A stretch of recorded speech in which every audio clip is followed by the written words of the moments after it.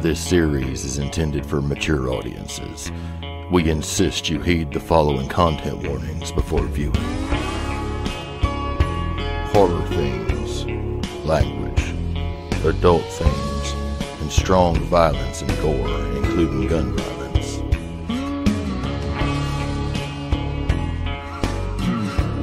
Welcome to the Weird West. Let us tell y'all a story.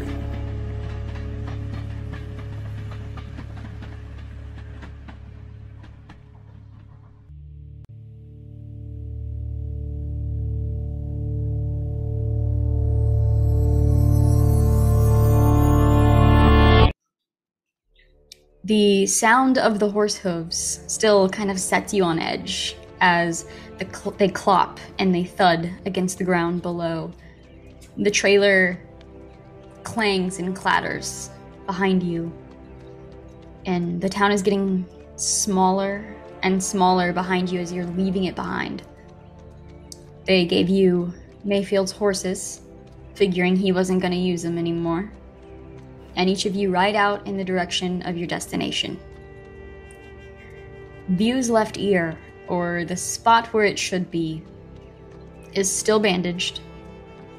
You have about a week's worth of supplies to keep changing those bandages and keeping the wound clean.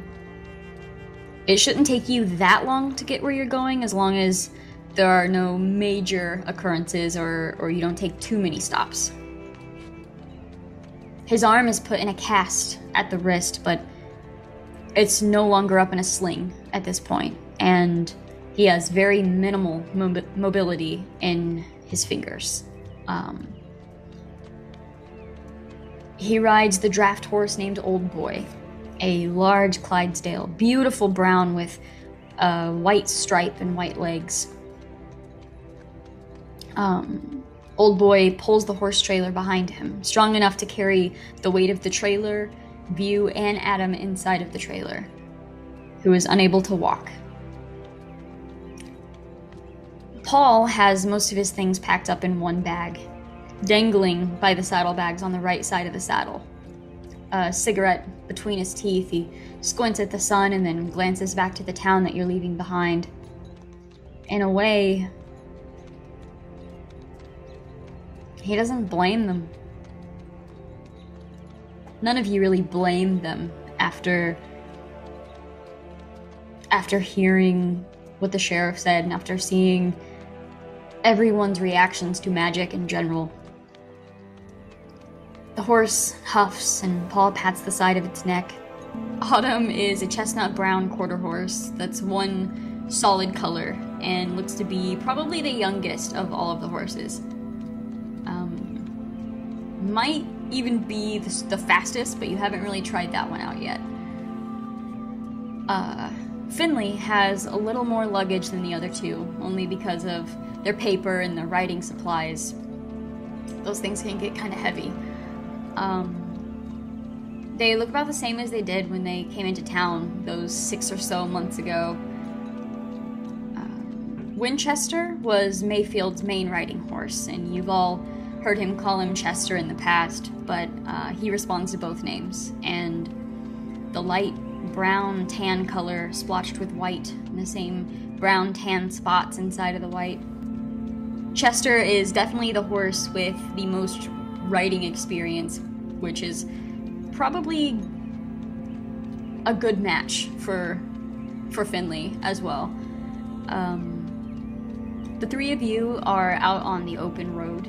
The town is eventually disappearing behind you. What is going through View's mind right now?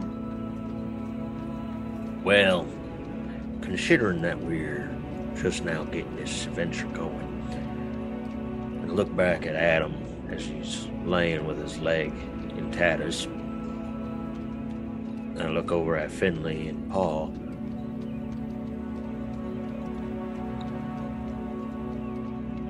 I just wanted to say thank you for the two of you coming along. Paul, I understand, because he's kind of being outcasted by the rest of the town. But Finley, you didn't have any reason to come with us. Well, I suppose I've taken a liking to the two of you, and I couldn't just sit back and not know what was going to happen out here to the two of you. So I wanted to see it through and make sure that you both were able to. I owe you a great big one for this, so thank you very much. You don't owe me nothing. Trust. Well, I'll still try to do something, but I don't know what that something is, considering I'm kind of messed up. But tell you what. When we get into the next town, you can buy me a drink, and that about covers it. Deal. Since I'm kind of riding, how does the cart make sense? Is it like a covered one, or is it just kind of like open in the back? It is covered. It's not like a covered wagon or anything like that. It's got the base for the horse to be inside of, and then it has almost like a covered wagon, but it's just iron. Okay. And the top of it has a little like sort of like tin roof sort of thing. So you can see into it from the sides, but it's still protected from any rain or gotcha. Anything like that. So it's just a roof and then like a half wall sort of situation. Okay. Well, I'm just going to keep a general eye out, just so that way I can keep my eyes forward, but also paying close attention to what's behind me. Okay. I'm going to use Old Boy's technique to continue to stay on the road as I look around to make sure that nothing's going on. Okay. What is going through Finley's mind as this venture begins?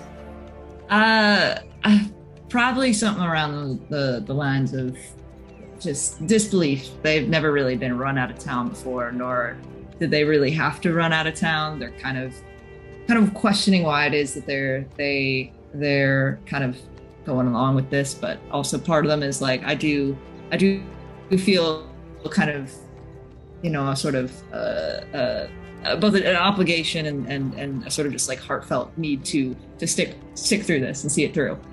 So I think there's just a lot of disbelief, but definitely just sort of just kind of trudging through it and just being like, it is what it is, and it's just the next part of my journey, I suppose. So all right. And I will ask the both of you, is there anything, like you have your belongings packed, is there anything you're keeping close to your person besides your weapons? My whistle, as that has saved my life. I think for me, I got a couple letters that are okay. Being there, like right next to my chest. All right. My heart. So. What is Paul thinking as the three of you plus Adam are leaving this town? It's disappearing behind you. Well, Paul would probably be thinking about getting back focused to what brought him to Hangman's Grove anyway, but also worrying about his new friends that he's made along the way, making sure everybody's okay. All right. While you ride off in momentarily no conversation, the only sounds are the horse's hooves and the horse trailer rattling behind you. Every so often, just a certain sound of one of the hooves just kind of hits you the wrong way, and you just think of that horseman's gallop behind you, or the horseman skidding to a halt inside of the church. And then you look around. Good emphasis on checking behind me pretty frequently on the cart. Sure. Go ahead and make a notice roll. All of us? No, just you.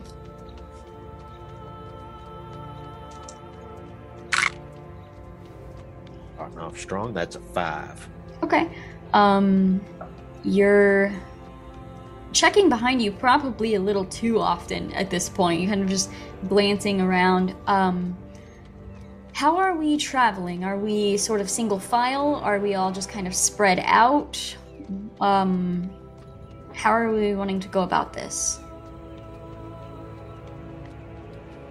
It might make more sense for one of us to be in front of the wagon and the other to be in behind, just so we're keeping an eye out, sort of single file. That's fair. But that's my suggestion, if you guys have any. How wide is the road? It's from out of Hangman's Grove, it's less of a road and more of a dirt path, so you can kind of make your own width if you really want to, because it's more of just a trail more than anything, so. I don't think necessarily that it matters too much right now, just because I don't think anything's going to be sneaking up on us anytime soon.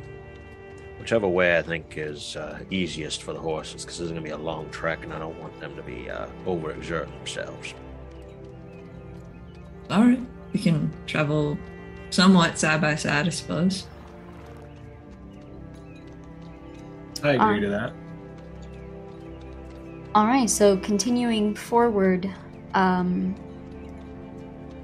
you've been traveling for the majority of the day by now, stopping very briefly and only occasionally to stretch your legs and to make sure the horses have enough water or food. Sundown is probably a couple of hours out by the time you finish probably your last water break for the horses until you stop for the night. So you're hopping back onto your horses and setting back off. You have a couple hours until sundown, and the floor is yours.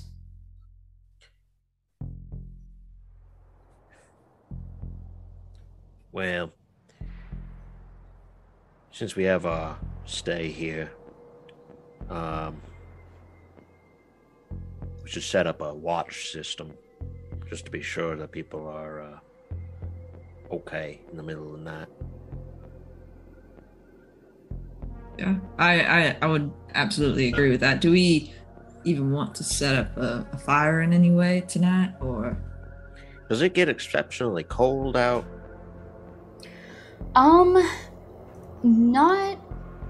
Not particularly.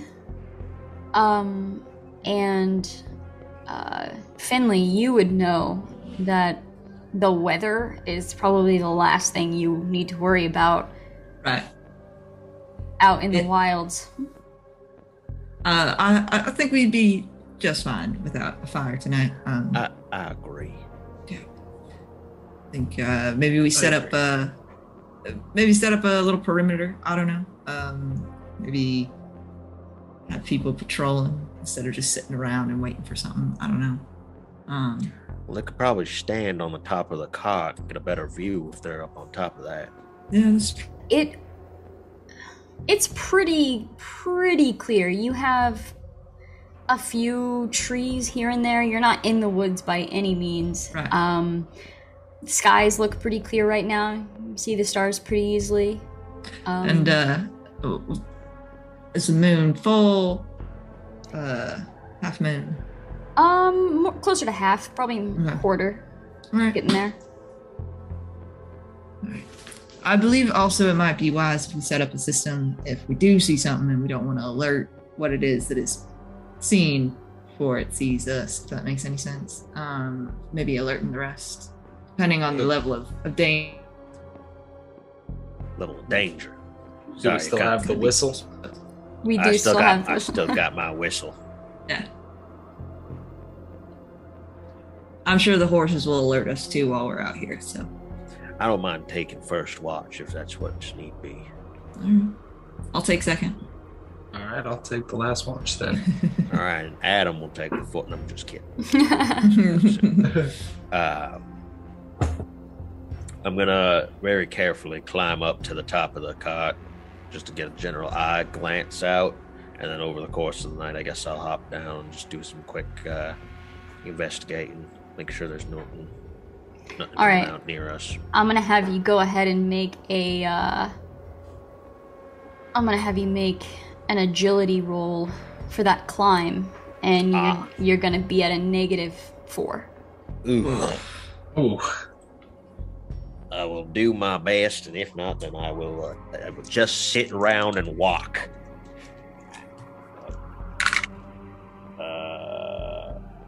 That would be with the -4, that will be a 2. Okay. You can manage to get up there if you're determined, but your first few attempts at climbing up on top of this thing, your hand doesn't have a grip. You're climbing with one hand trying to get up there. You kind of hook your arm at one point and it just kind of slips off. You kind of bang your arm on one of the bars and it hurts a little bit and you pull it back. But after that, you can find a way to climb up on top of the cart to get a better view if you would like. Yeah, I've already put in the effort. I'll just get up there, and then after that, I won't be doing that again. I don't want to hurt myself again. But yeah, so since we are in a little bit of a clearing, I think getting better view up here, no pun intended, would be best. Yeah, go ahead and make a notice roll.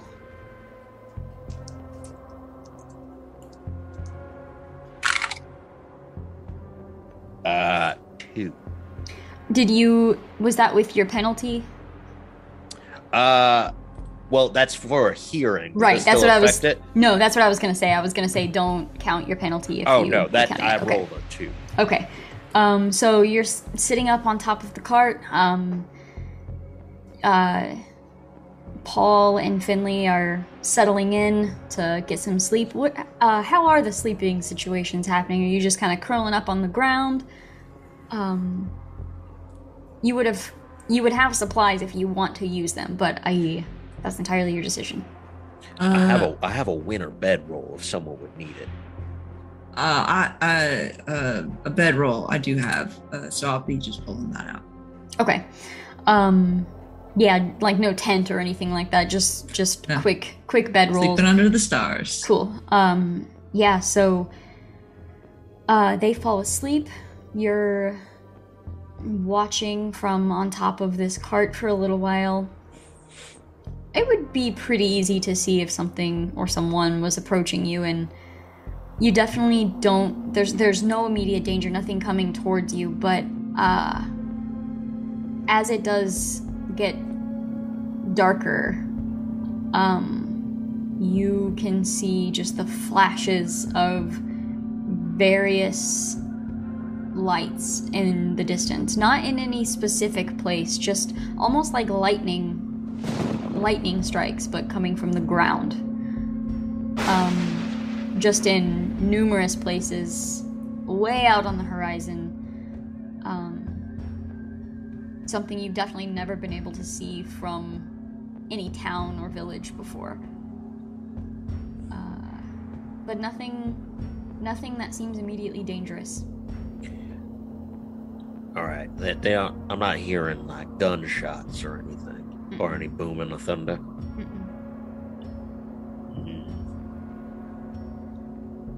How far away from us are they?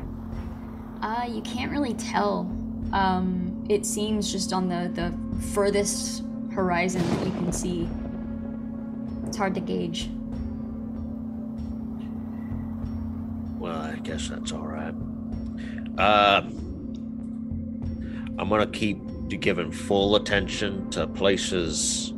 I'm not gonna designate just specific attention to that. I want to keep a general eye out just in case that might be a diversion. Okay. Continuing to look around. A little bit later, you hop down and you said you were kind of just gonna walk around a little. Yeah, make sure that nothing's really changed with our perimeter. Okay, go ahead and make another notice roll. Scotch, please be gentle. Hey, that's an exploded die. That is a 9. A 9. All right, so you don't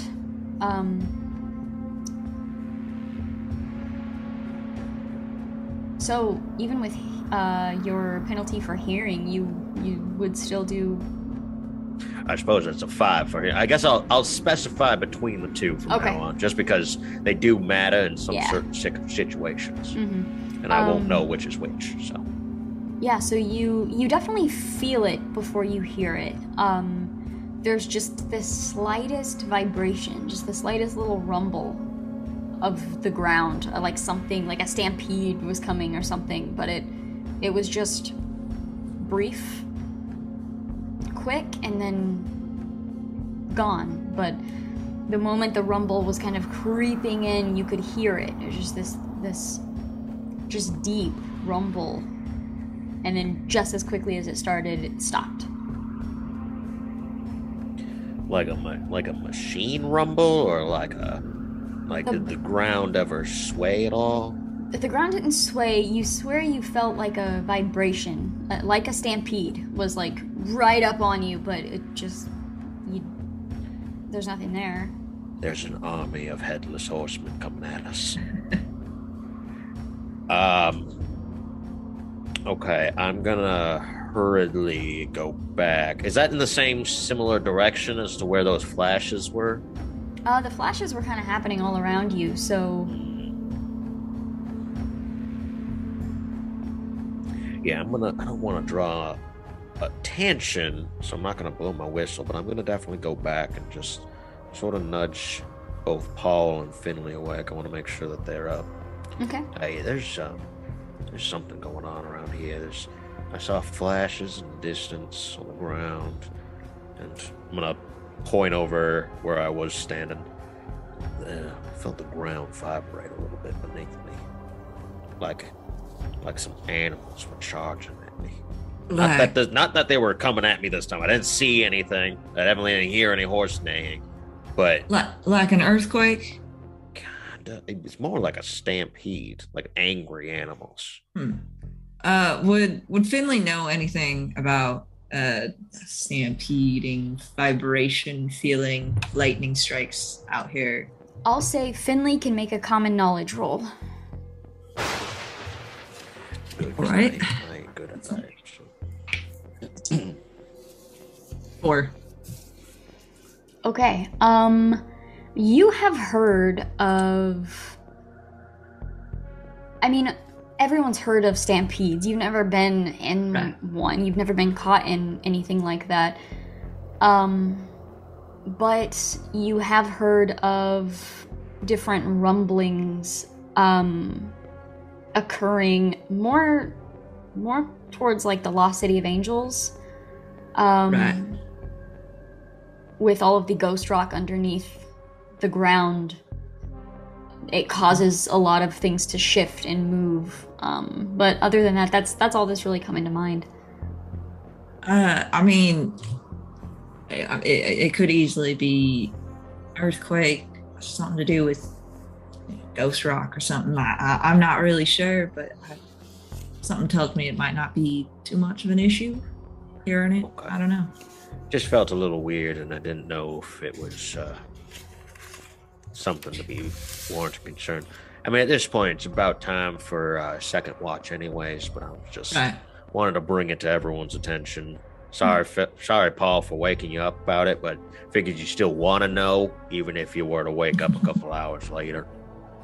But Oh yeah, I do like to know things. yeah, Would Paul know if it's like anything supernatural Ooh, or anything like that? Make a smarts roll. Okay. what kind of God has spoken? I made a 4. Okay, you know plenty of magics that can make things move around you. You know plenty of magic that can make someone think things moved. This isn't the first time that View has experienced something that neither of you have actually seen happen. Maybe View's just cursed.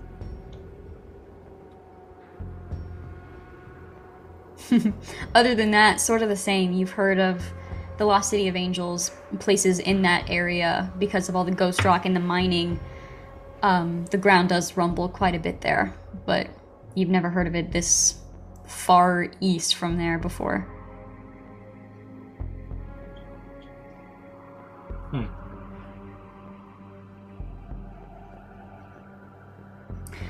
Settling back. Either way, I mean, it's good to know. That way for us on our next watch. So you're not. Yeah.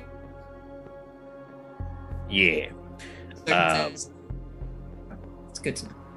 Yes. When I'm going to sleep, I'm definitely gonna get my winterized sleeping bag, and I'm gonna snuggle up inside the cot with Adam. Okay.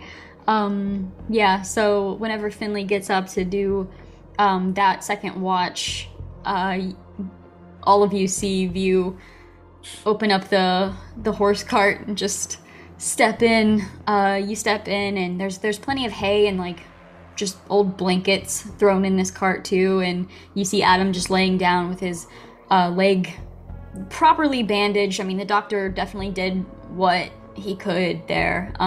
It's been stitched, bandaged, and Adam just lays there. You walk in, you roll out your sleeping, you roll out your mat and you lay down, and you just kind of hear him like huffing and breathing, and he looks over and like acknowledges that you're there and just kind of like gives a little head shake and lays back down. That's okay, my boy. You sleep. You sleep. Finley, let's have you make a notice roll. Absolutely.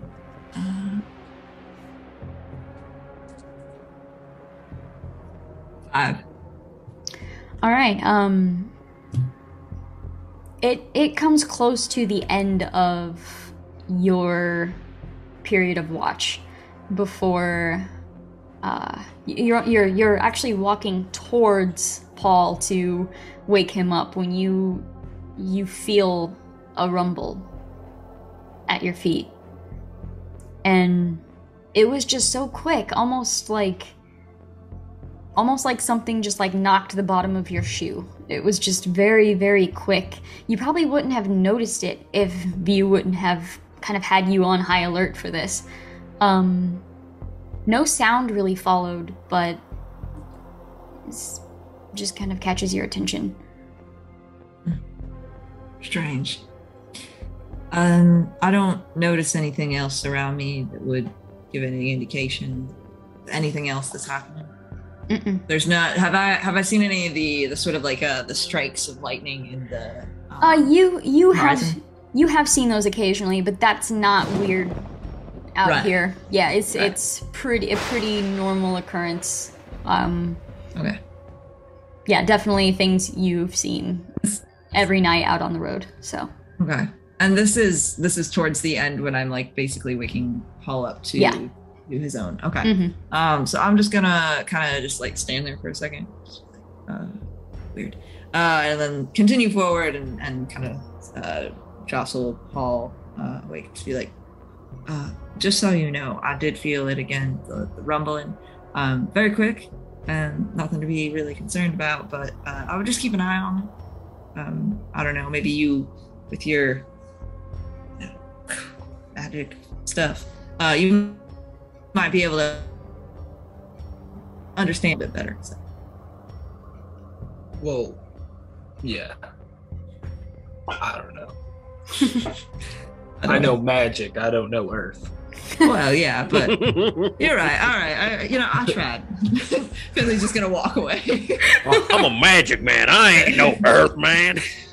What do you mean, Earth? Keep an eye out. all right. I'm gonna have Paul make a spirit roll for me. Ooh. Ooh. Okie dokie. 3. Okay.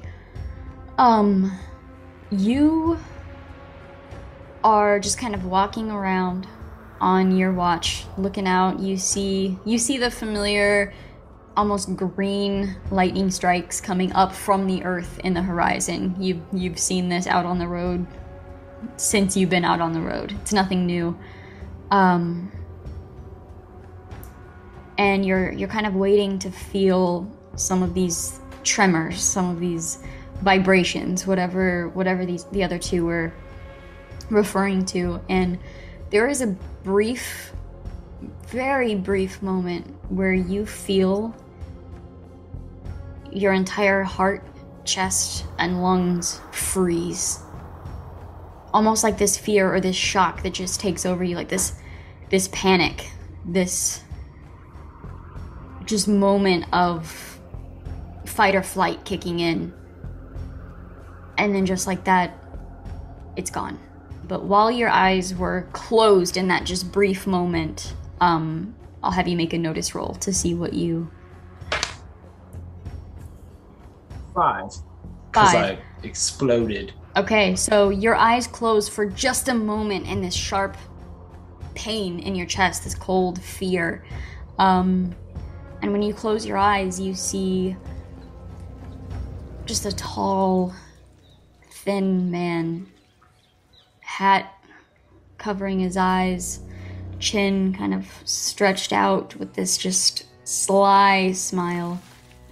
He pulls out from his pocket a deck of cards,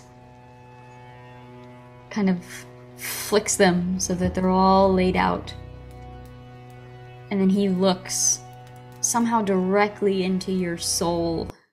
And then your eyes open and the pain is gone. And you're standing there. Finley and View, you have woken up. It's morning. And as you glance over, you just see Paul standing there, face pale, blinking, having just come out of some sort of daze.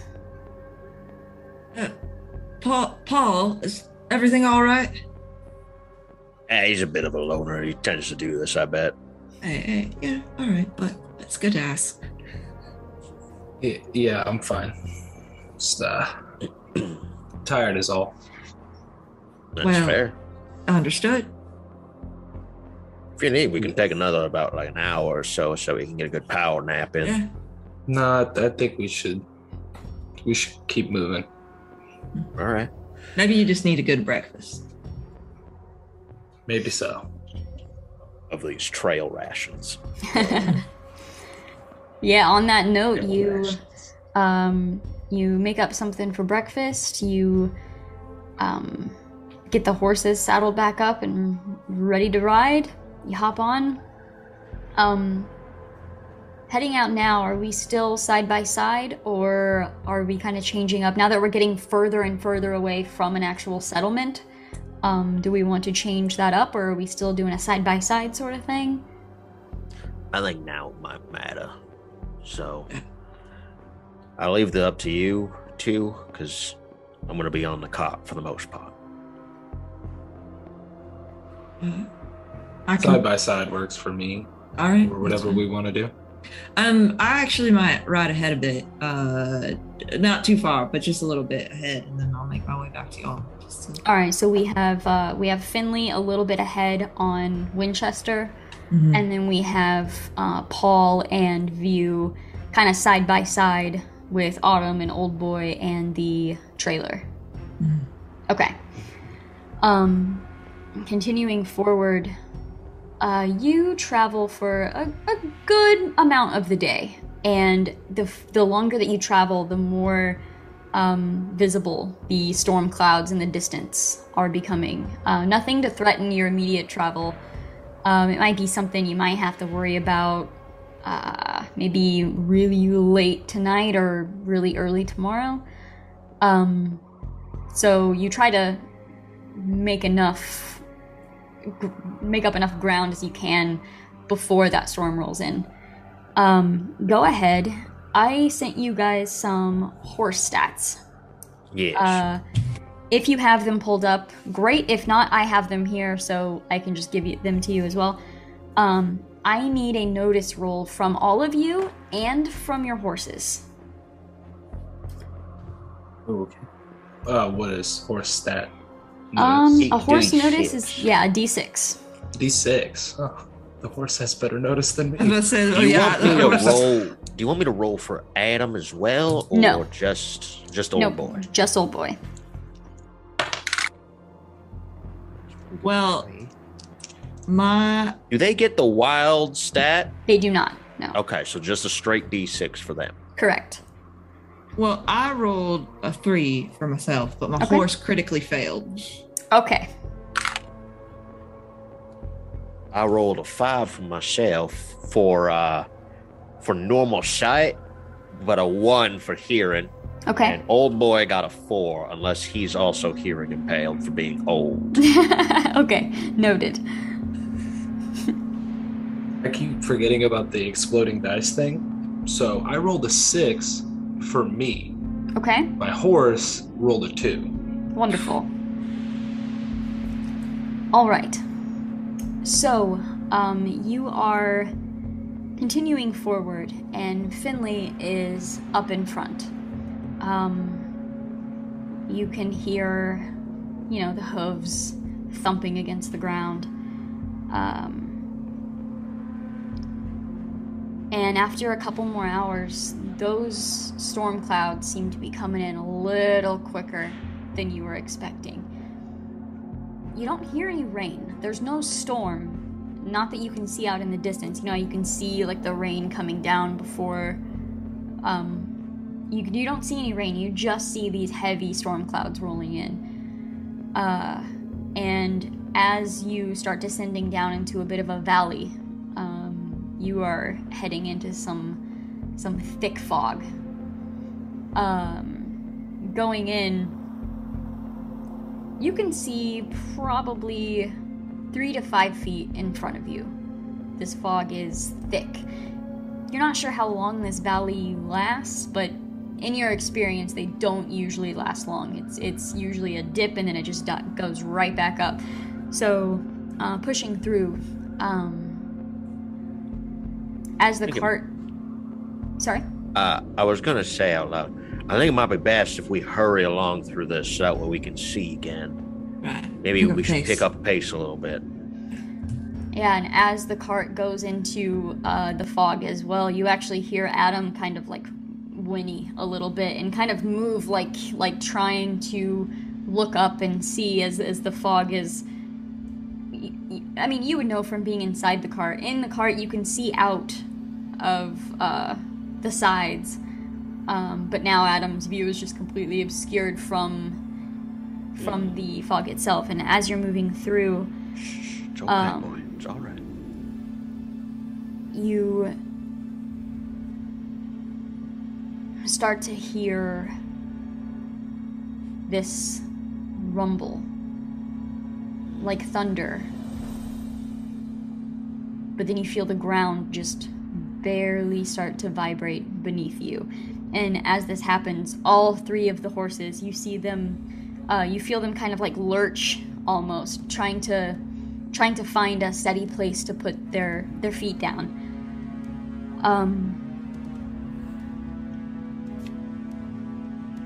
Finley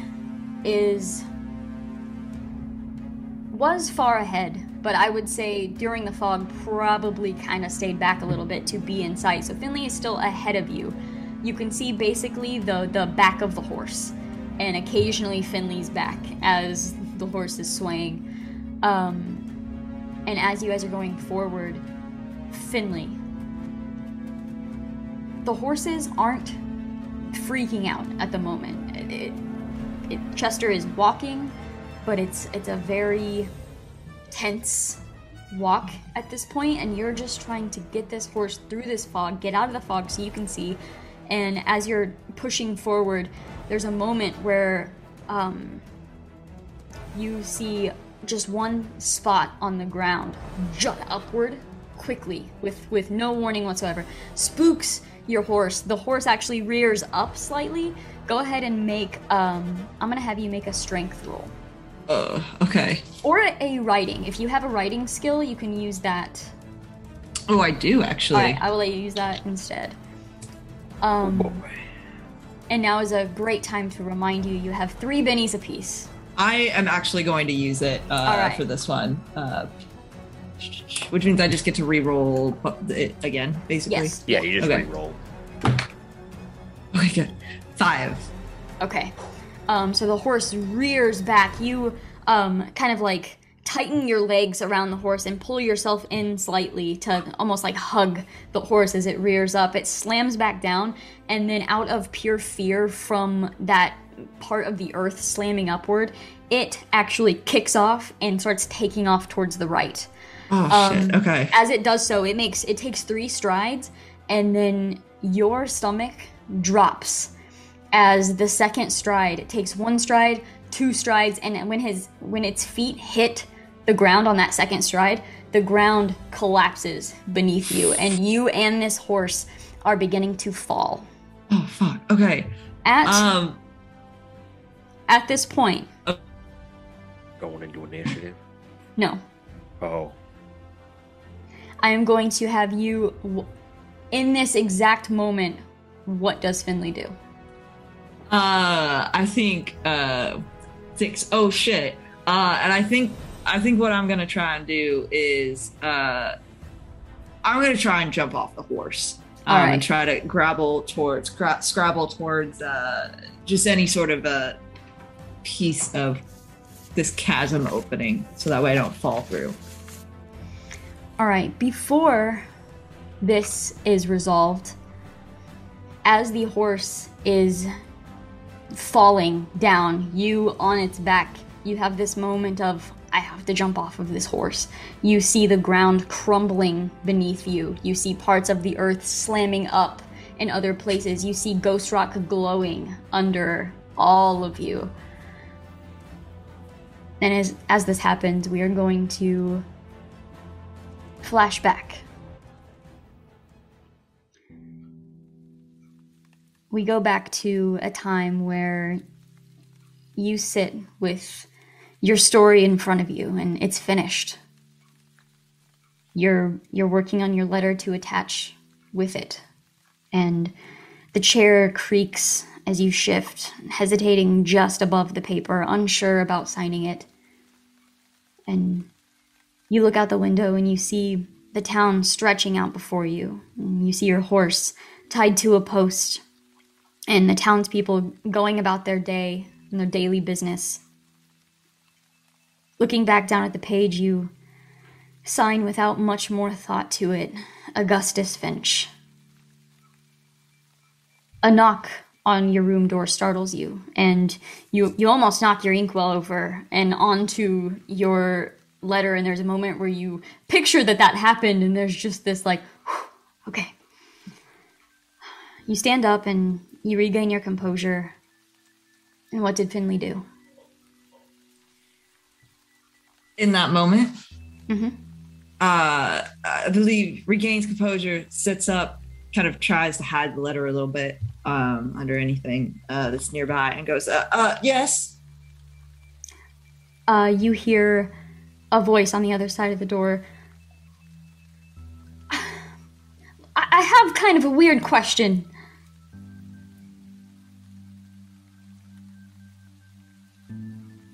Oh, you kind of. All right, I'll hear it. Oh, did I? Yeah, just for a second. I'll just. All right. What is it? Okay. It's kind of a desperate voice on the other side of this door, and look, so everyone who works here is kind of an asshole, and I was wondering, my door is jammed. Can you help me? I'll kind of relax a little, and I'll kind of just chuckle, and I'll walk towards the door. I'll open it up, and I'll open it up. Yeah, you open the door and you see a woman with kind of long, like dirty blonde hair. It's messy. Like it hasn't been like taken care of in probably a couple days. Just super messy hair. She looks really frazzled, and she looks at you with kind of just these just wide eyes, almost like, oh, finally, okay, somebody is gonna help me.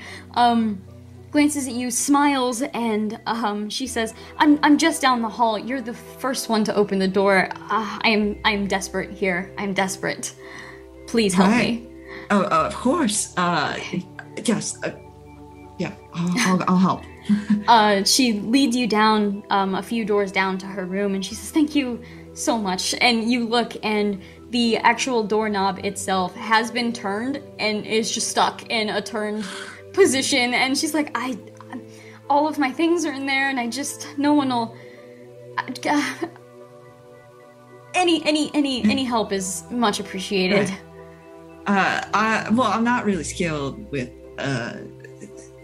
locks and stuff, but I can try my best. So don't worry about it. Let me try. Okay. And if anything, I can kick the door open. We can try from there. So. But there's that. Yeah. I will. So it's half turned. Yeah, and like just stuck. Yes, the doorknob itself is just stuck, half turned. I will just try and just as with all my strength I can, and both my hands actually, I will try and turn it. Okay, go ahead and make a strength roll. Okay. Oh, exploded. 5. All right. So you grab on to the knob and try to turn it a little bit more. You grab on with your other hand and you turn, and there's this moment where you're like, damn, this is not gonna work. And right when you're thinking that, it just turns all the way, and the actual whole doorknob that had been rusted just breaks. It's no longer connected inside of the door itself. So it breaks off, and the door does kind of just a little bit, and you're just holding the knob. Okay. I just kind of turn to this woman and just go, well, I suppose we can go to somebody and get this fixed, but I fixed your current problem. You did fix my current problem. Thank you so much. It's so hard to find nice people this far south.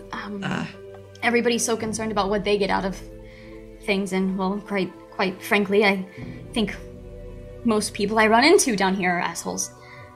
Yeah, I kind of feel the same way sometimes, but, no matter if they're an asshole or not, try to spread as much kindness as possible. So. Well, and she kind of holds out her hand to take the doorknob. Takes the doorknob and... I will actually, no, it's okay, go for it. Takes the doorknob. I was gonna actually, instead of giving her the doorknob, I will hold my hand out to basically shake her hand. Is what I was gonna do. Yeah, sure, yeah, she shakes your hand and pushes the door open and takes the doorknob and just tosses it into the room on the floor, and as your eyes kind of follow the doorknob, it slams down onto the floor, and as you glance up, you're not looking in the room necessarily, but your eyes fall in the room and you see a somewhat familiar looking room.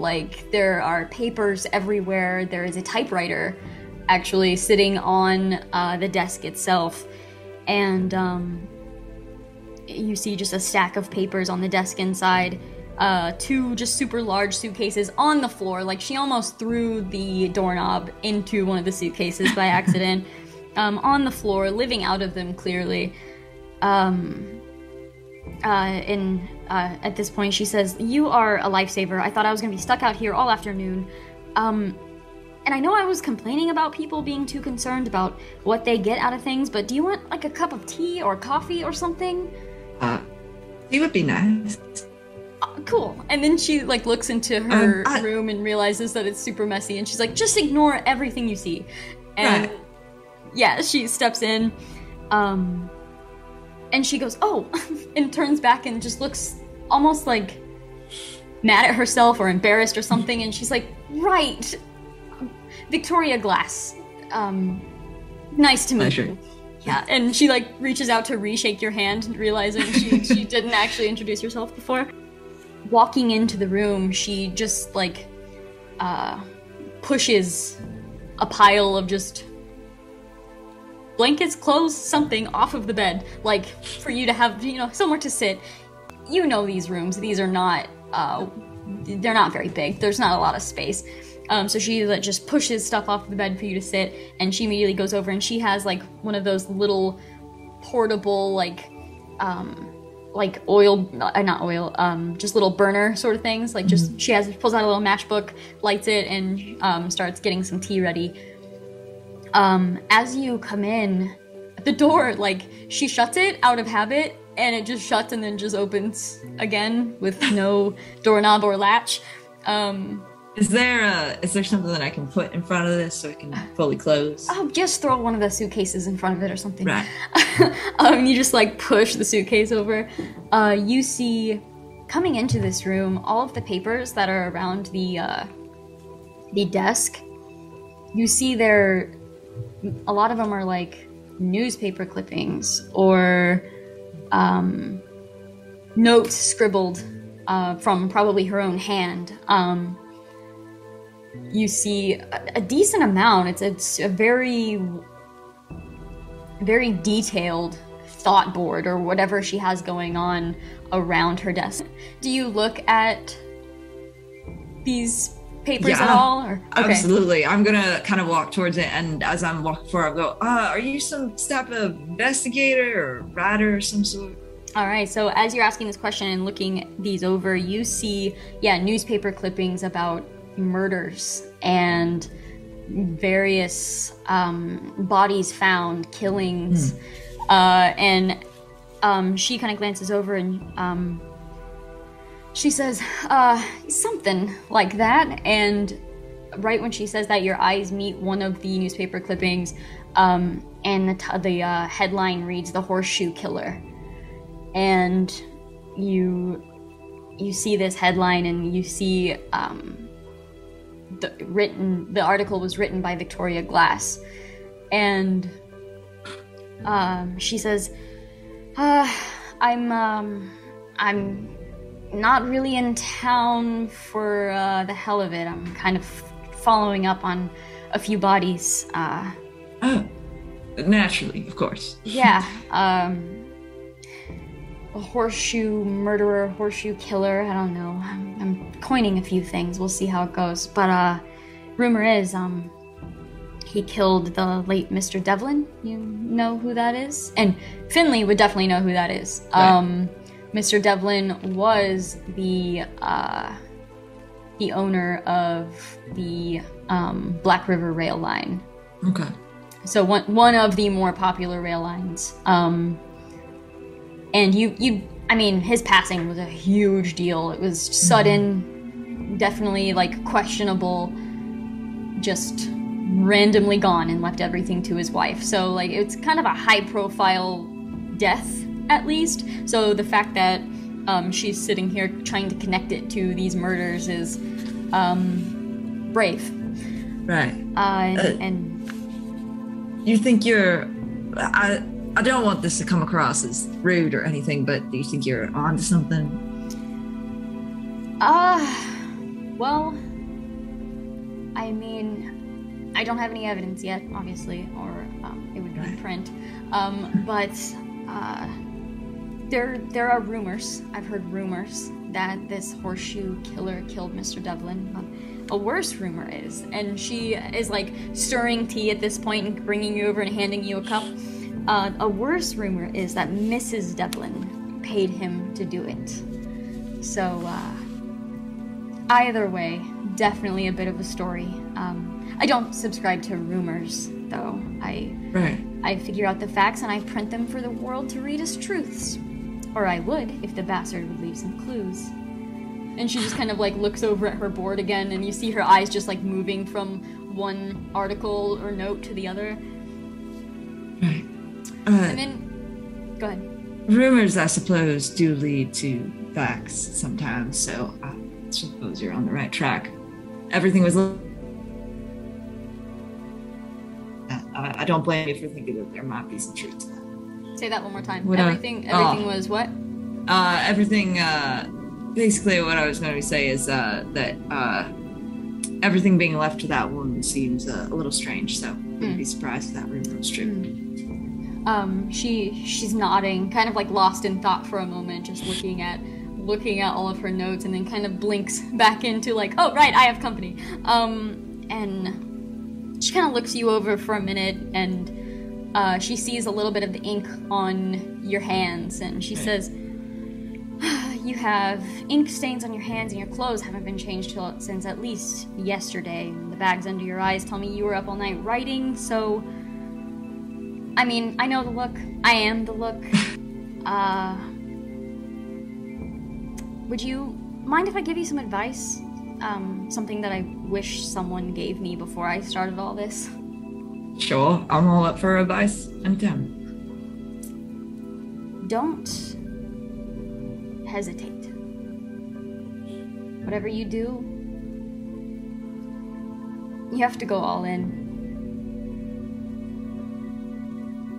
That's pretty good advice right there.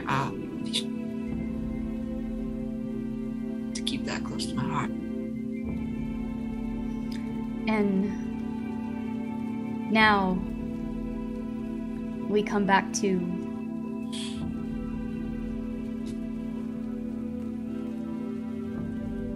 the fog. For a moment, there's a moment that you've lifted up your feet, placed both of them on the saddle to prepare to jump from this horse, and you close your eyes as you just hear your heart pounding. And for a moment you think of the night that you feared was your last. The letter that you read had been folded and unfolded so many times, the ink wearing out in the creases, but you knew the letter by heart at that point. The perfume had worn off, but the lipstick print is still there. And you're very careful with that part. And after writing what you believed could have been your final letter and sticking it into an envelope to be mailed, you fold up her letter and you begin to place it back into its envelope, but your shaking hands cause you to drop both of them onto the floor. Cursing at yourself, you rush to pick them up.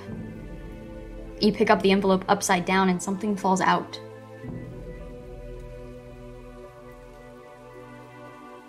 How did you not notice there was something inside of the envelope before now? It's the tiniest little square piece of paper that must have been so thin it just stuck in the corner, knocked loose by hitting the ground, and it looks like it's the corner of a table napkin. One of those fancier cloth napkins you've seen in the cities. And on the corner is St. Louis Union Station Hotel. In beautiful font, embroidered with some sort of gold lettering. Written on the back of the corner, room 14. What did Finley do with that piece of scrap napkin? Took a good long look at it. Just kind of chuckled to himself for a second. For that letter, and then kept that letter right here. Just as a reminder. And then Finley writes their final letter, delivers it to the mailroom to be sent off, and when Beau and Paul began talking about going to St. Louis, while they would have liked to stick with him regardless, the mention of St. Louis did pique their interest at the chance that maybe that woman would still be at Union Station Hotel. And now I will have you make your agility roll to jump off the back of this horse. Okay. Don't fail me now. Oh, they failed me. Not terribly, but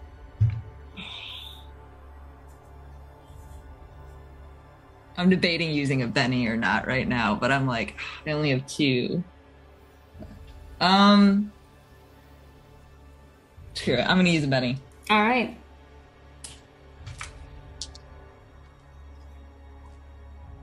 No better. Damn. 3. All right.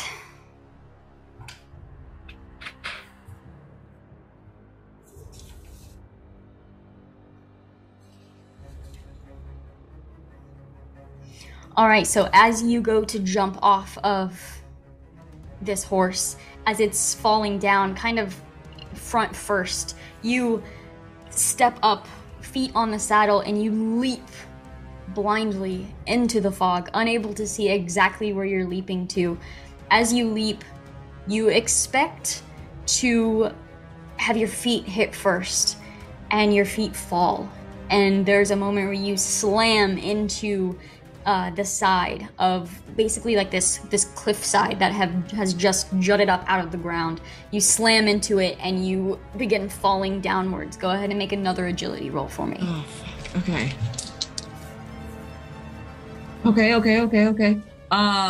6. Okay.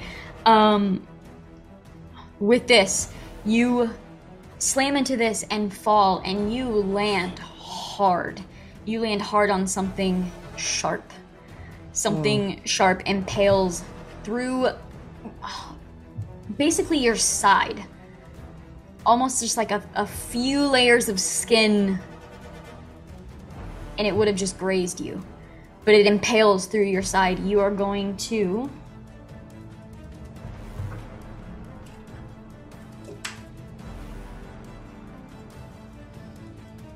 You are going to take 1 wound,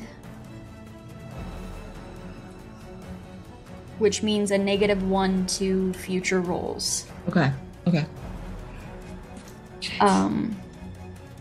All right, and now back to Paul and View. You see Finley riding in front of you, and suddenly as the ground begins to shake, you see pieces of the earth slamming upward, pieces dropping down from below you. You see this weird glow coming from below, and before you even have any time to yell or shout or react, you see Finley and Chester just fall and disappear into the fog. Yeah, at this point, what are your immediate reactions? I'm gonna take my 20 yards of rope, and I'm gonna hold on to one end. Well, I guess I'm just gonna drop it at the floor. Well, I can still use my little hand, just not a lot. I'm gonna hold on to the one end, and I'm gonna throw the other bit to Paul. I'm gonna tie this here, and hopefully then we can at least get Finley up. And I'm gonna start tying this end of the nylon rope To the carts. all right. So are you stepping off of Old Boy to do this? Well, or are you kind of tying it to like the one of the I don't know cart terminology. One of those. shh. I'll tie it to one of those. Okay. Because it's not like a hitching post, right? Because No, those are it's like it's, I know what you're talking about. Yeah, It's one of like, those. Yes. Mhm. I'm gonna. Yeah, so you kind of I'm reach gonna- over and tie it onto one of those best that you can. Yes. So just as in case there's a bit of some hold, and then I'm gonna hold on to the other end just to give it a little bit more too. all right, so Paul, this rope is thrown over to you. You catch it. What would you like to do? Well, I guess we're doing this now. We're going after Finley. Are you stepping off of your horse? Yeah. All right. You don't entirely know where Finley is. You saw Finley and Chester fall, and that's it. So you're stepping off your horse and kind of going in that direction to see if you can see them? Yeah, as I do that, can I no, never mind. All right. How long was that rope? It is 20 yards. Okay. Okay. So you're holding on to the end of that rope and you walk over. As you're walking, you take a couple of steps and that chunk of ground lets out from below you. You're able to step back. This ground is not stable. And as you feel this, you kind of glance back behind you and you see one solid crack making its way towards the horse trailer. And it's at this moment that a piece of the ground comes up really hard right beside you.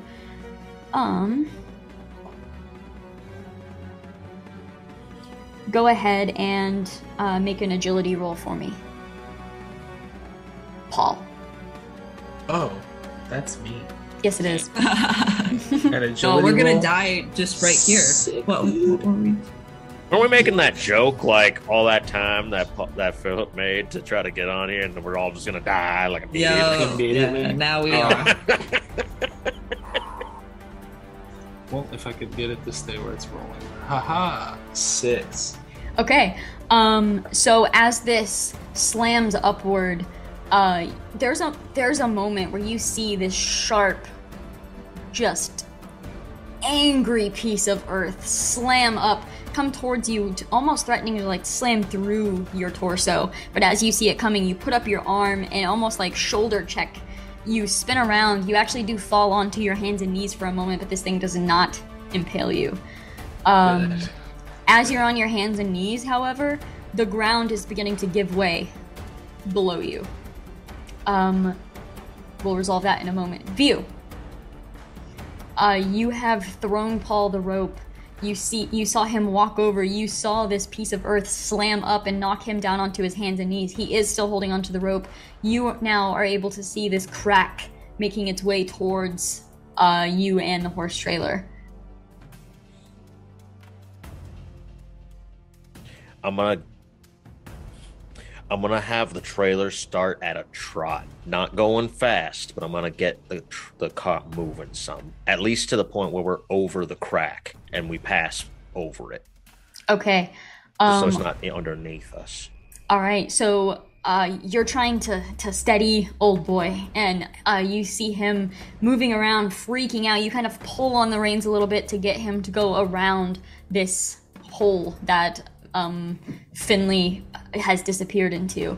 You begin moving around. The crack then finishes coming through behind the trailer. Just as that last wheel goes over it, the crack goes, and then View and Paul both feel this platform of earth shift and then tip immediately as a bigger chunk of earth is coming up on the other side. This whole chunk slides over.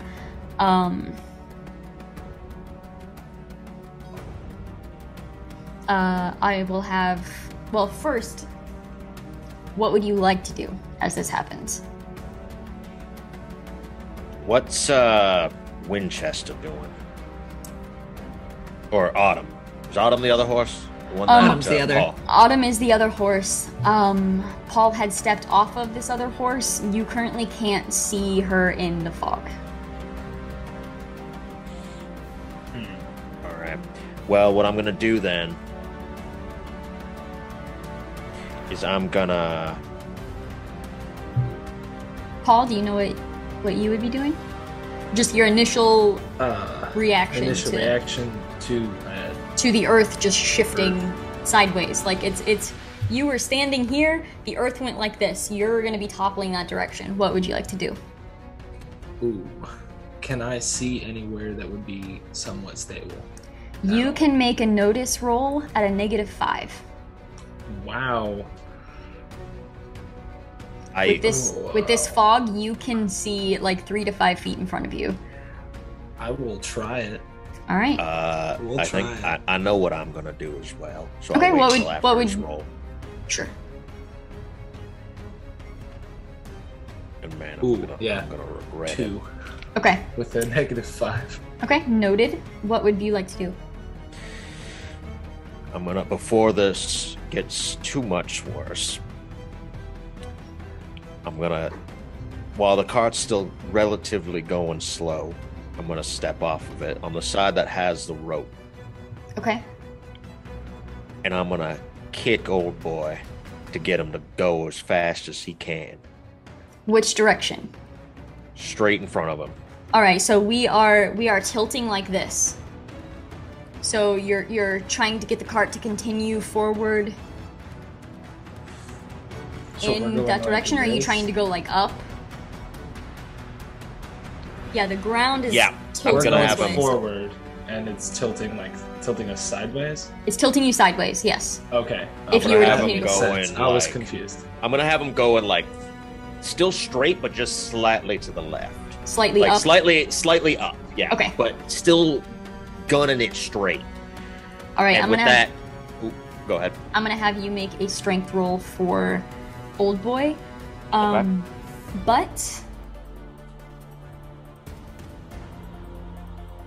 we'll go ahead and do. It's gonna be athletics, but Old Boy is gonna get a D10 for that. Okay. So athletics. Just realized I know there's one. All right. Come on, old boy.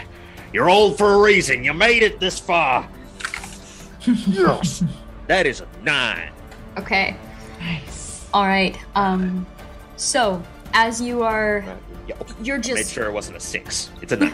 You're just I had to kicking. double check. to try to get Old Boy to continue. You see the muscles in his shoulders and legs just straining as he's trying to pull this cart.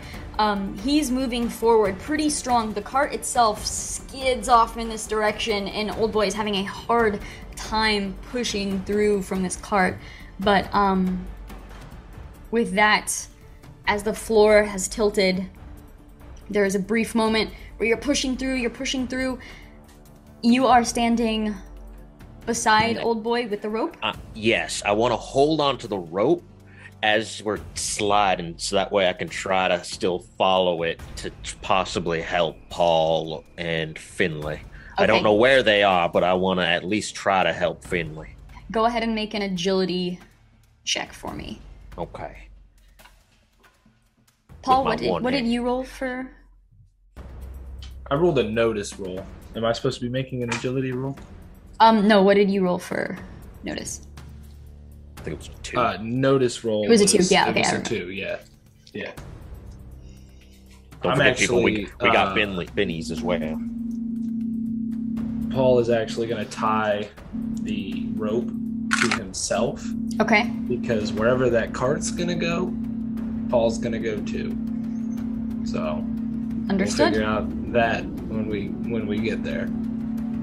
My D6 exploded, so I got an 8. Wonderful. Nice. All right, so you're steadying your feet. As the ground tilts, you feel yourself trying to slide forward, and so you're looking for different rocks and different parts in the earth where you can, almost like a rock climber, like shove your feet into to keep you from sliding down too far as this earth is tilted. The cart, however, is having a terrible time. It's skidded sideways, and it's come to a point where Old Boy can't make any further ground, and the cart is almost starting to pull him down. And there is a moment. Paul cannot see View. Paul is a little distracted right now, but View, you look over and you see Paul tying the rope to himself. The rope that you are also holding, and that is also tied around the cart that is beginning to slide further down this platform. Right before you can say anything, you hear the loudest boom, rumbling, this loud thunder coming from miles beneath the earth. You feel it just bubbling up, vibrating up, and you see directly in between Paul and the cart View, you see a little crack beginning to form, and you see a large piece of earth just beginning to push itself up. We'll come back to you in a moment. What the hell? Finley, you are laying on your back. You feel a sharp piece of rock or something stabbed through your side. The wind knocked out of you for a moment. You finally open your eyes, and you see just fog above you. You can't see anything else. What do? You I'm hear just gonna start. What do I hear? You hear the cracking and Okay. rumbling of earth all around you. I am just gonna scream at the top of my lungs. I'm just gonna yell out View's name, and I'm gonna yell out Paul's name just as loud as I can. All right, and then just- I'm going to try pushing myself up. Ooh, Best all I right. can. Go ahead. What? tell me how you would like to go about that. Depending on like the skills that you have at your disposal. I think I would like to just, with any like strength that I have left in me, I think is what I'm going to do, to just try and push myself up. All right, make that strength roll. Okay. Because I have no idea if it's like, if I have been like impaled from like behind or what. So 5. Okay. You push yourself up and you do feel whatever this is stabbed into your side isn't coming with you as you're moving. And so you manage to sit up and it's just a good few inches of just sharp rock just slammed into your side. You manage to pull yourself off of. As you do, you're able to get a better... There's a wall at one side of you and nothing but fog on the other side. You're sitting on the tiniest little platform and you feel it shifting. What would you like to do? I am going to... Can I don't know. Okay, I think what I want to... So it's shifting as I'm moving, basically? Yes. Mm-hmm. Okay. I am not going to move at all. If it's shifting while I'm moving, I'm just going to like feel it moving around me and just be like, I don't trust this right now. So. All right. So you were just holding perfectly still and screaming, screaming for view. All right. Yeah. All right. Back to View and Paul. You see the earth coming up from between Paul and the horse trailer. What do you do, View? So what's the rope doing? Currently, all the rope is connected to Paul and the trailer, and you're holding onto it. The earth hasn't come up enough to affect the rope just yet. Okay. Yeah, it's just beginning to, so... So we're still at a slant, though. Mm-hmm. I guess the only thing that I can feasibly do here is... So I'm not exactly one for nature. Does a torch help in fog? I don't know how that's gonna work. You're right, you're not one for nature. You wouldn't know. Well, I don't have the hand to light it anyway, so I don't care. I'm gonna pull back up to the cart so that way I can try to ride this out. Maybe if it turns more, we can go down slightly but start to ride on the jutting land that's coming out. And when I go, then Paul goes, and I'm gonna hope that Paul's got Finley in their hands, because that's the only assumption I can go by. I can hear Finley screaming. I'm gonna go, you need to grab Paul! And I'm gonna go for the cart so that way I can try to take the reins. Okay, so you're hopping back on Old Boy. Mm-hmm. All right, and I'm gonna take the lead on this one. All right, so you are sprinting towards the cart. Paul, what are you doing? You have just tied the rope to yourself. You heard View yell. You could look over. You see View disappear to get to the cart. You see the rope pulled pretty tight at this point. Would I know any basic direction of where I hear Finley screaming from? Make a notice roll. No negative because it's sound-based. Sound-based, and I can hear good. You can hear good. I hear good. Come on, don't fail me now. Wait, we have wild dice, don't we? Yes. D6. I have not been rolling. Have with you that not this been whole adding? time. No. You crazy madman. I mean, it hasn't mattered, but you crazy you've done pretty bastard. good. Other than the one notice check earlier. 2? 5. Yeah, 5? it was 2. Yeah. All right. 5. You can gauge the approximate location of Finley, but they are a little ways to the left and below you. And where did I see View head off? Like to? if you're The facing right? if you're facing View, Finley is further left and down.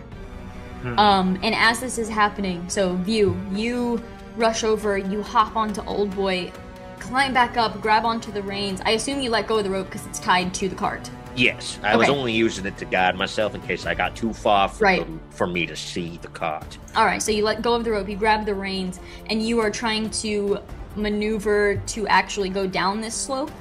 Just slightly, so that way I can try to coast along where Okay. that land is starting to uproot. All right, so you're turning.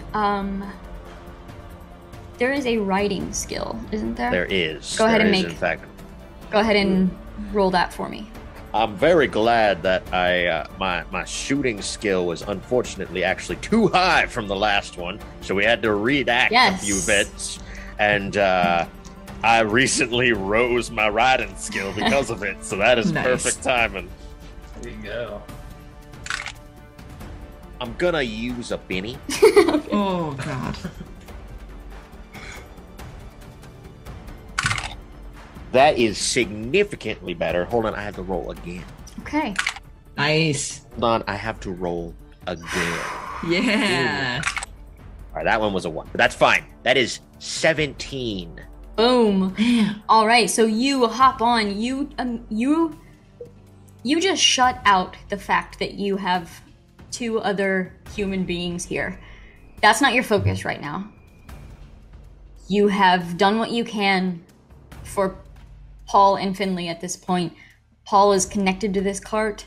You believe Paul has Finley, or Paul is going to get Finley, and you completely put their safety out of your mind for a moment. Right now, the focus is leveling out this cart, and you fully focus on this, grabbing the reins, barely shifting so that you're not nosediving down this slope. You are just taking it at a slow turn, slow enough to where once it starts gaining speed and hitting the back of the horse and actually making the horse scoot a little bit, you pull it back in the other direction. You're able to sit there and kind of almost like drift almost with this cart. You hear the wood of the cart splinter and creak as this is happening. You're not sure how long it can withstand this, but for now, this is going well. And This is the best I can do. I'm going to make a roll real quick.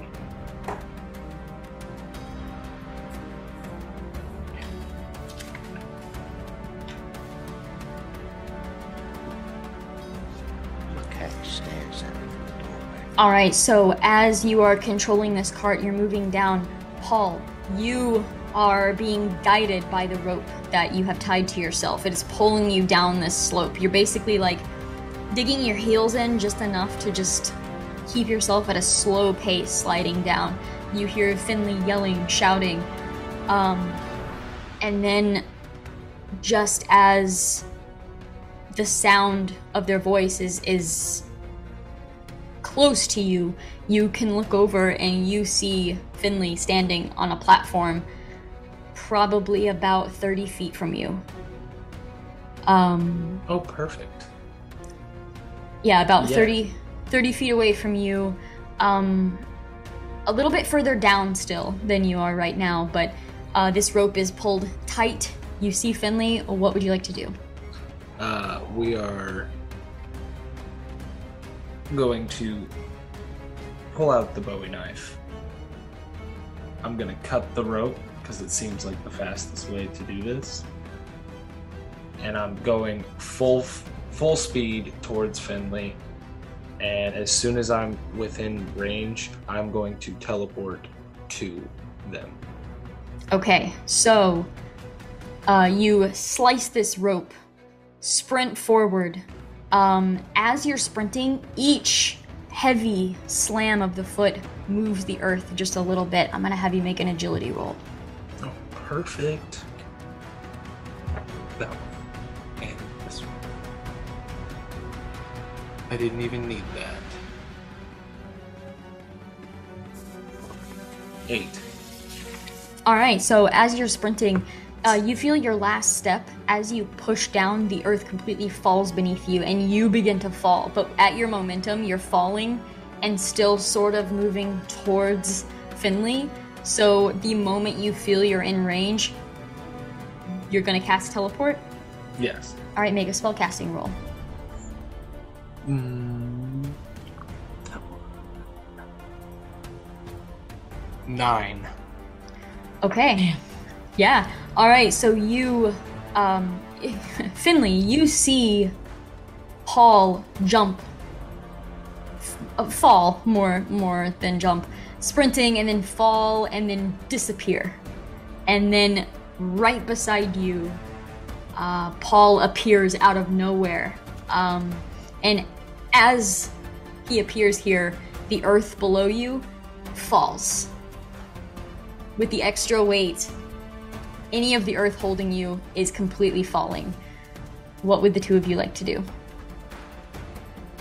So we're just falling into seemingly Yeah, right now you don't know. It's just fog around you. You can't see what you're falling into. Just in this moment, your instincts tell you to do what?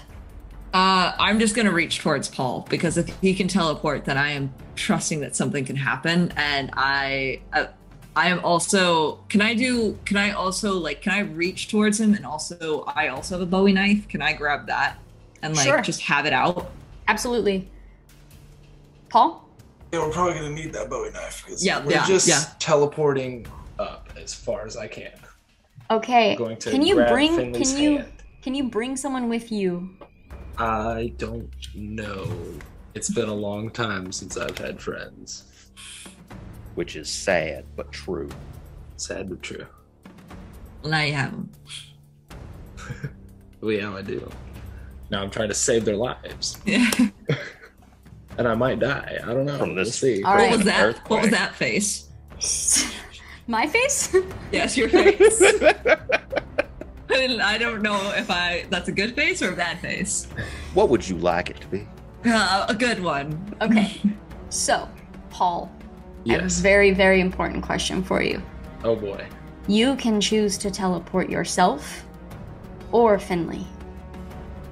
Oh yikes. Well, we're teleporting Finley. No, don't. Make a spell casting roll. All right. Okay, he can do it again afterwards. Maybe. I hope. 7. Oh. Okay.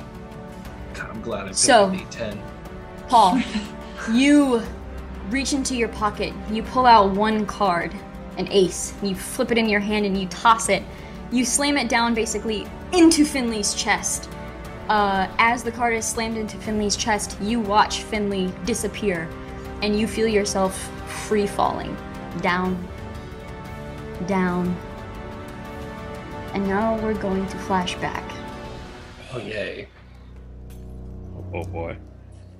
The town you were in before you settled into Hangman's Grove was a lot bigger. A city, rather.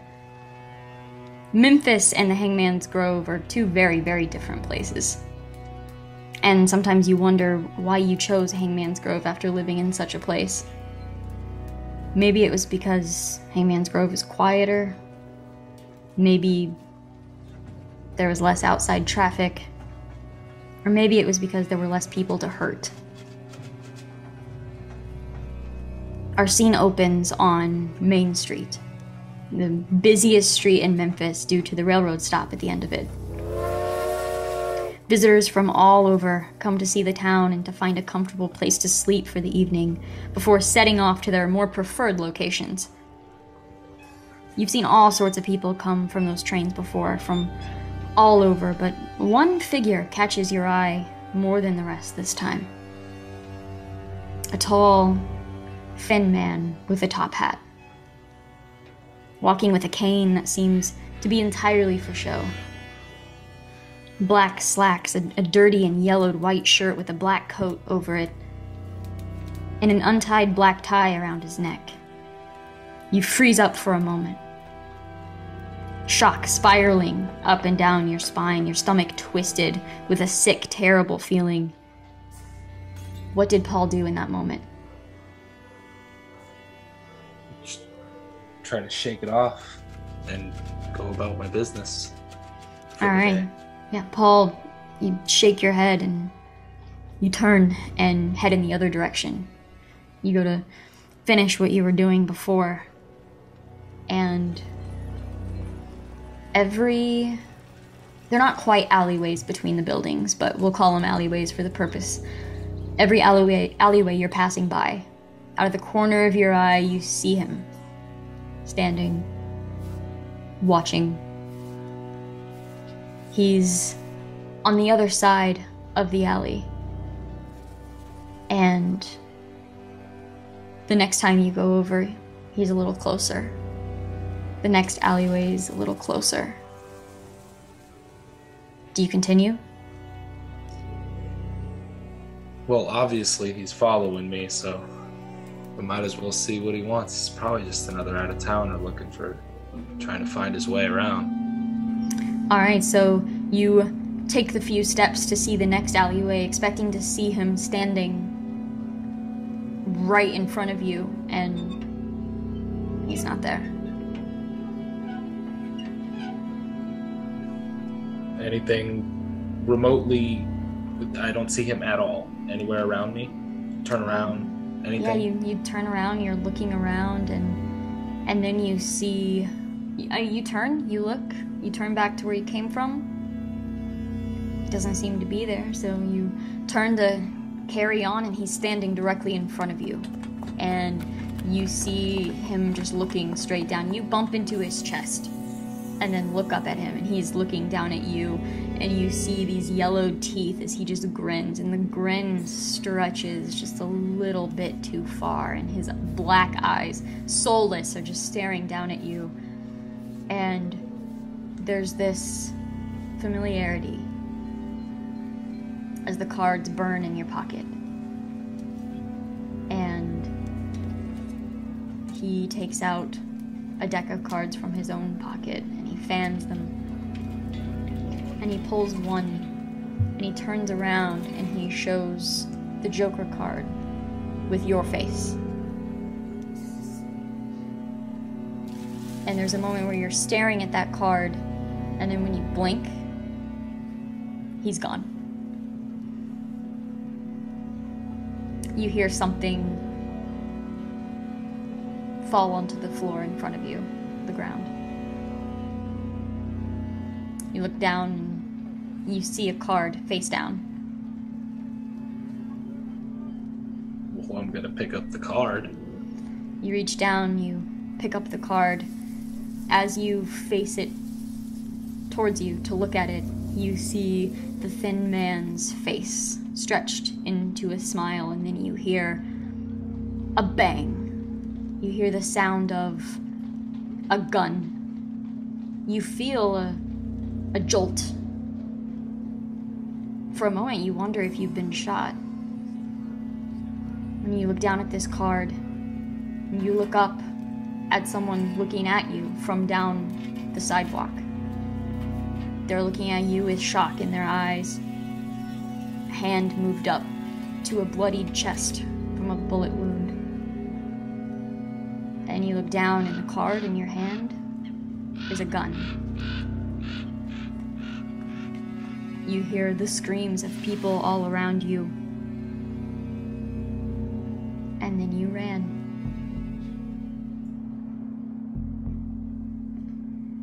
You stumbled upon Hangman's Grove by accident, really.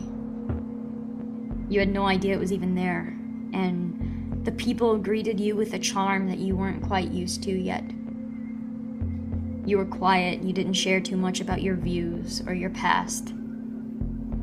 And still, they welcomed you into their town, eager to sell you a home to stay in, eager to hire you for various labors.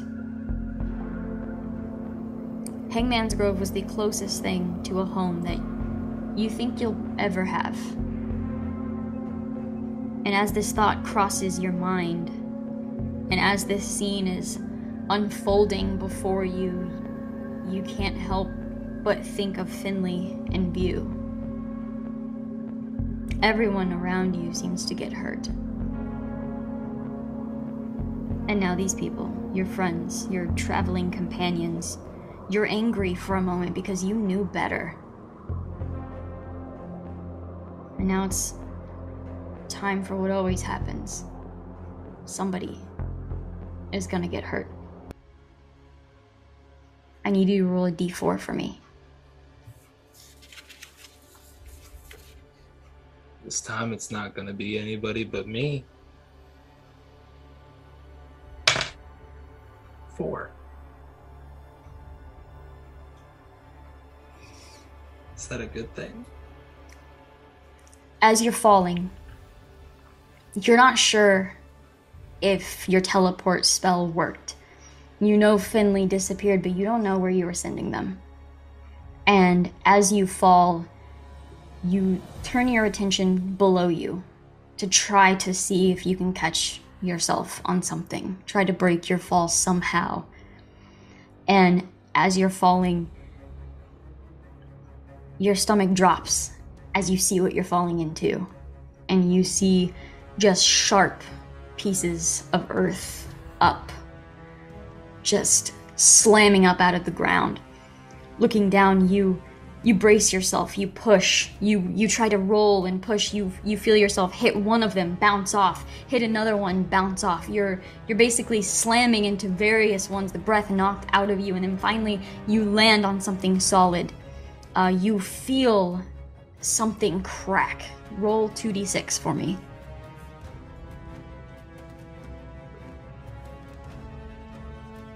Four and a 1.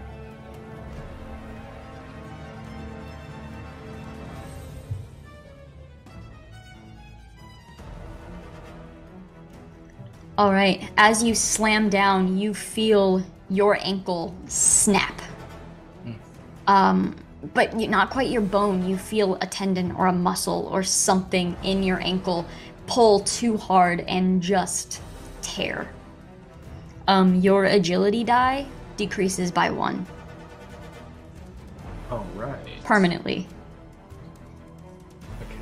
And you have 1 wound. A wound means you will be at a -1 penalty for your rolls. All right. All right. View. But I'm alive. As the cart, you're trying to push the cart forward the best that you can, you feel, or you see more than feel, you look over it and you see the rope no longer holding anything. It's just dangling on the cart, holding nothing. Like it's dangling behind. Yeah.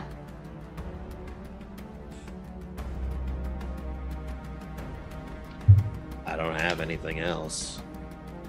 I put my whistle in my mouth and I blow as I just travel forwards, hoping that if they maybe just got cut, they can follow the sound. Maybe the sound will help direct them, but as far as I know, I don't know anybody else is there, so I'm just gonna keep doing that and gunning it.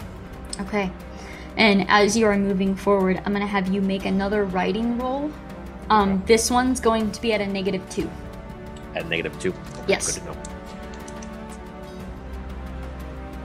So I rolled a 10 minus 2, so 8.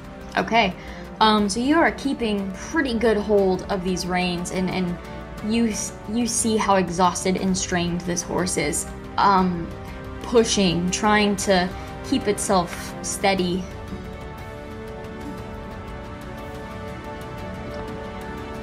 We got some screens moving around. There we go. Yeah, trying to keep yourself steady as you're sliding down. You hear some sort of commotion to the left of you.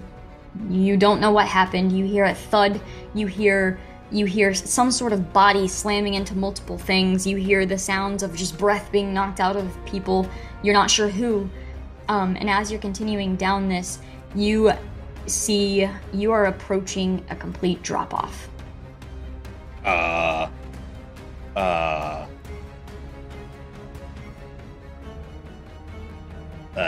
Is there land on the other side of the drop-off? It's too foggy, you can't tell.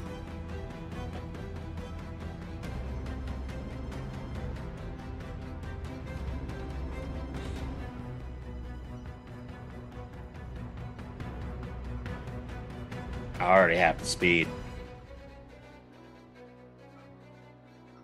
I just have to go.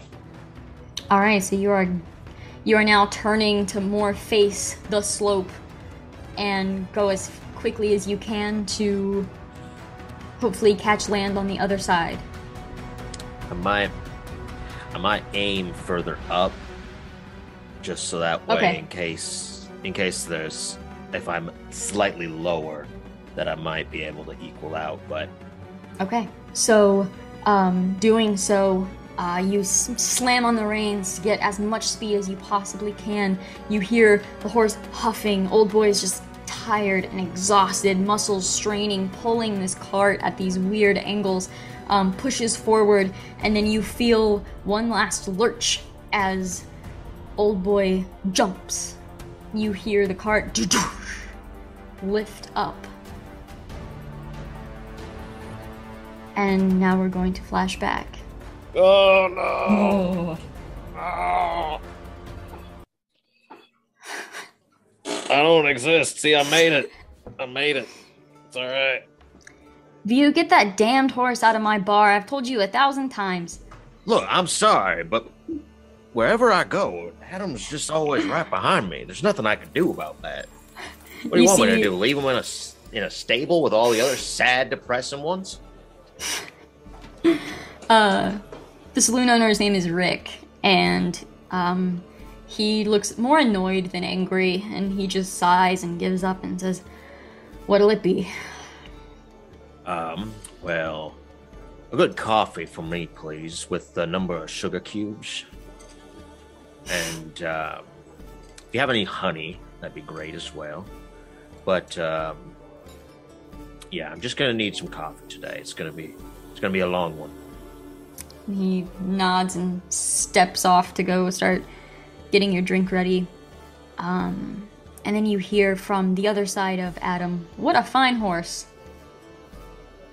Oh, And- thank you. You recognize Mr. Mayfield, sitting down to grab a drink for himself. He got a name? His name's Adam. He's been my trusted friend here for a number of years. Since I was a kid, really. Even younger than that. So, he's a bit on the older side, but he's still got his own pace and his own strengths. Have I met Mayfield by this You have. point? Yeah, you've met before, but never really had much of a conversation. How are your horses doing? They're all doing pretty good. Keep them on a pretty regular athletic schedule, if you know what I'm... Yeah, I get you. Doing work and all that. It's important to name them, and they know their names, and it's not like people think like they're dumb animals and such. They're not as smart as some humans, but they're sure as hell smarter than others, if you know what I mean. That is for certain. He then holds his glass up as your coffee is being delivered, along with your entire like cup or bowl of sugar cubes. Yes, please. And a little pitcher of honey. So he holds his cup up to clink yours as yours is delivered. I put 2 cubes in the coffee, and then I hand Adam 2 cubes, and I clink my glass to his. Good mornings. He takes a drink and he says, "Maybe you'll come up to the farm sometime and meet my horses." I'd love to. Bring Adam and have some socializing for the fair. Yeah, I like to think of them like I think of an arsenal, you know? A little bit of everything. Different tricks up their sleeves. Strong, fast, wise, whatever the trick may be. What's Adam's story? Fastest horse in the West, highest jumper. I would say the most loyal. It's a good trait to have. Yes. When I was young, my family runs a saloon and have some farmland to associate with it, but Adam and I have always been kind of just tethered by the hip. It was my first horse that I rode, and he'll be the damn last if I have to. But, it's always a little different than most, so Adam's always been The one that I speak to for everything. He nods, and he actually finishes his drink, stands up, and reaches over to kind of put a hand on your shoulder, and he says, "Well, son, a good horse is harder to find in this world than most people think. Don't waste it." And he nods, and then he pats Adam just on basically like the back. And then he leaves. Walks out. You hear the saloon doors kind of clink against each other. And the scene now moves to a time more recent. You sit in your hospital bed, and the doctor had just finished rebandaging the side of your face. You won't hear the same again, so keep that in mind. Your entire left side will be at a severe disadvantage, and you'll have to adjust to only hearing from your right. You may be a little off balance at first. I'm not sure how much the swelling will go down. I may be a little bit further, but other than that, and your arm, you're just damn lucky to be alive. Not many people are lucky enough to have a damn headshot wound and a pulse. Just remember that. I'm not gonna take it for granted. Believe me that. The doctor sets down his equipment and then pulls up a chair to sit beside your bed with this just grim look on his face. And look, How's Adam, though?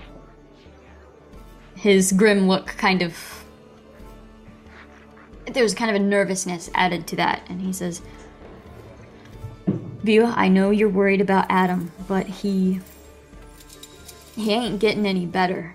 His wound is healed, but the leg is too far gone, and he won't walk on it again. I know it's hard enough getting shipments way out here, and the town doesn't feel comfortable sharing supplies for a useless horse. Their terms, not mine. But you gotta see, they ain't exactly wrong. The horse can't walk. In View, he's suffering. It's time to do what needs to be done, and I told them we would give you the option to do it." Well, I'm glad that you've given me this option, but I'm going to respectively decline. And at that, you hear, "You may be able to save him," coming from the doorway. It's a man you've never seen before. Jet black mustache and a face kind of hidden by his dark hat. He has clean cowboy's clothes with like a traveler's belt and leathers, and without even looking over at you, he says, "There's a doctor in St. Louis. He specializes in, what do you call them? Prosthetics.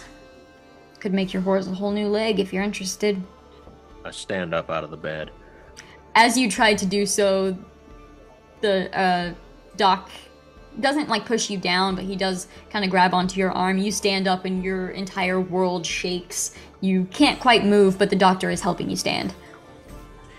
In where? I'm sorry. I need to jot this down.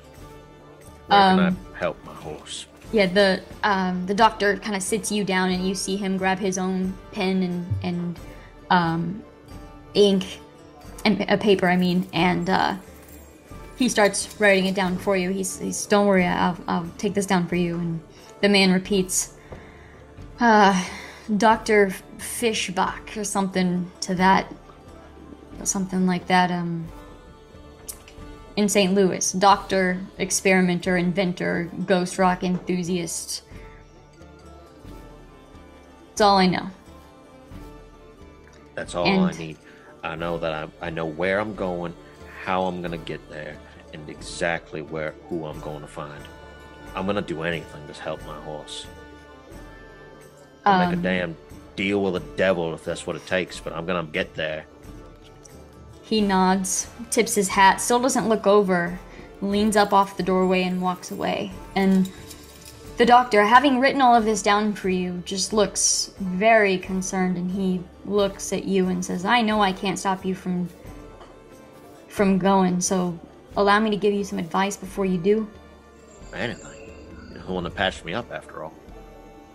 The wilds are a dangerous place, View. I know you've always wanted to take at them and explore them, and I know this isn't the way you were wanting to do that, but let me warn you. Nothing about the wilds will be easy. The hot, the cold, the monsters, the spirits, the ghost rock, the weather itself, all of it will come for you, and it will not stop until it has you. Thanks for the advice. Just means that I gotta be even more hasteful. He stands up and puts a hand on your shoulder and he says, I'll pack you a bag. Some medicines. Some bandages, some gear. Just be careful. Alright? Thank you for doing what you can for me and Adam.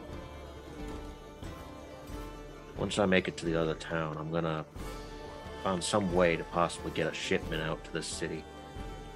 I'm gonna send a good amount your way for exactly what you've done for me. So thank you. Well, it's not just because of that, but I sincerely hope you make it, View. I need you to roll a d4 for me. Alright. Before I roll this, I'm gonna snap the reins. I'm gonna call out, "Come on, old boy! Come on! Mayweather didn't teach you like this, or Mayfield didn't teach you this now. You gotta do it." And I'm gonna snap the reins, and I'm gonna... Just a d4? Yes.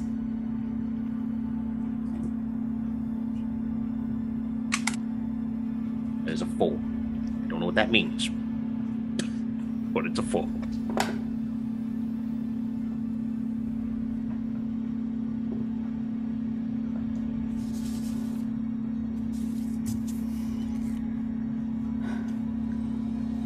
Finley.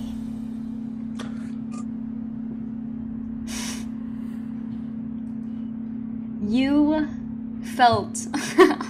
Don't look at me like this. Okay. I can't do this.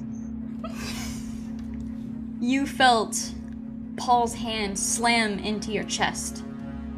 And at that, you felt the strangest feeling you've ever felt in your life. Like every bit of you was pulled in on itself, like you were being crushed. And then suddenly you were whole again, in one piece. And you are standing up above where you had fallen in before. Looking down, you see fog, but you can see Paul's form disappearing into the fog below. You hear him just grunting as he's slamming into each and every part of the earth that he's slamming into.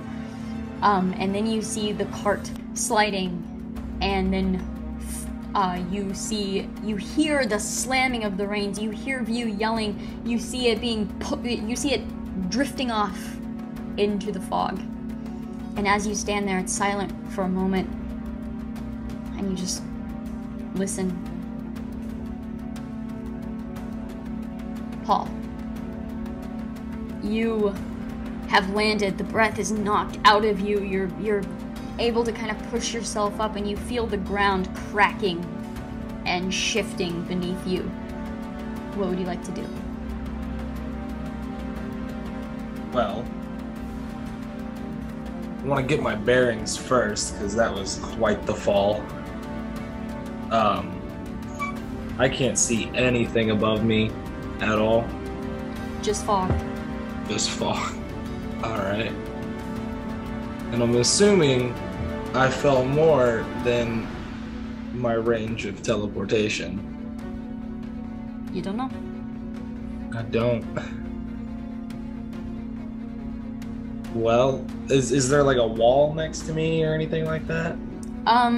Currently Anything you don't I can start see one. Currently you're just attempting to laying, you're laying on your back. You can try and move around for a wall if you'd like. I'm gonna sit up and just sit there. Alright, you just sit up and you're glancing around. You don't see any walls around you. This is it then. Alright, go ahead and make a notice roll.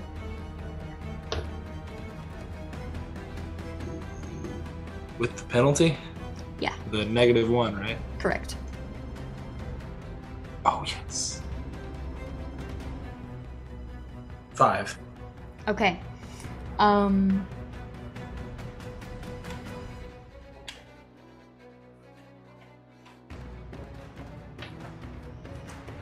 View. As you are in midair, there's a moment where your stomach just like, you know, when you're like going down a hill too fast, your stomach kind of comes up a little. There's this moment, this just sickening tickle.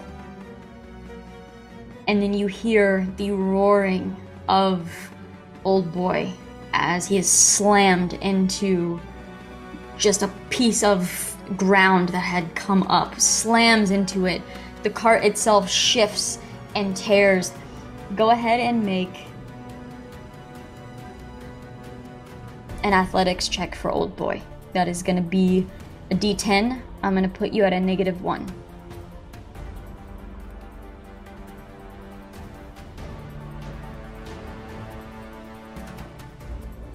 In total, that is a 6. Okay. The cart shifts and creaks, and you, after Old Boy has slammed into this, you see the hooves kind of just pushing to try to grasp onto some sort of land. As you are kind of lurched forward, I need you to make an agility roll. All right.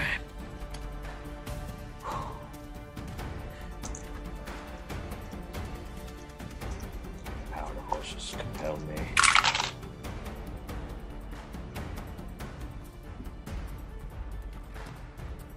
I'm gonna use a Benny. Might not be amazing. Could be better.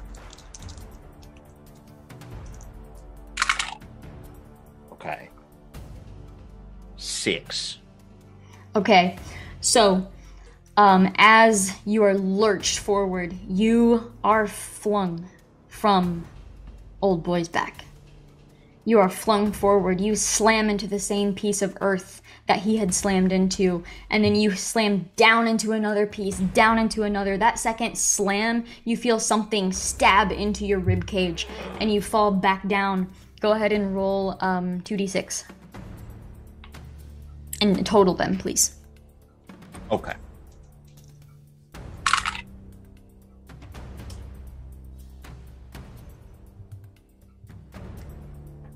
That's 10.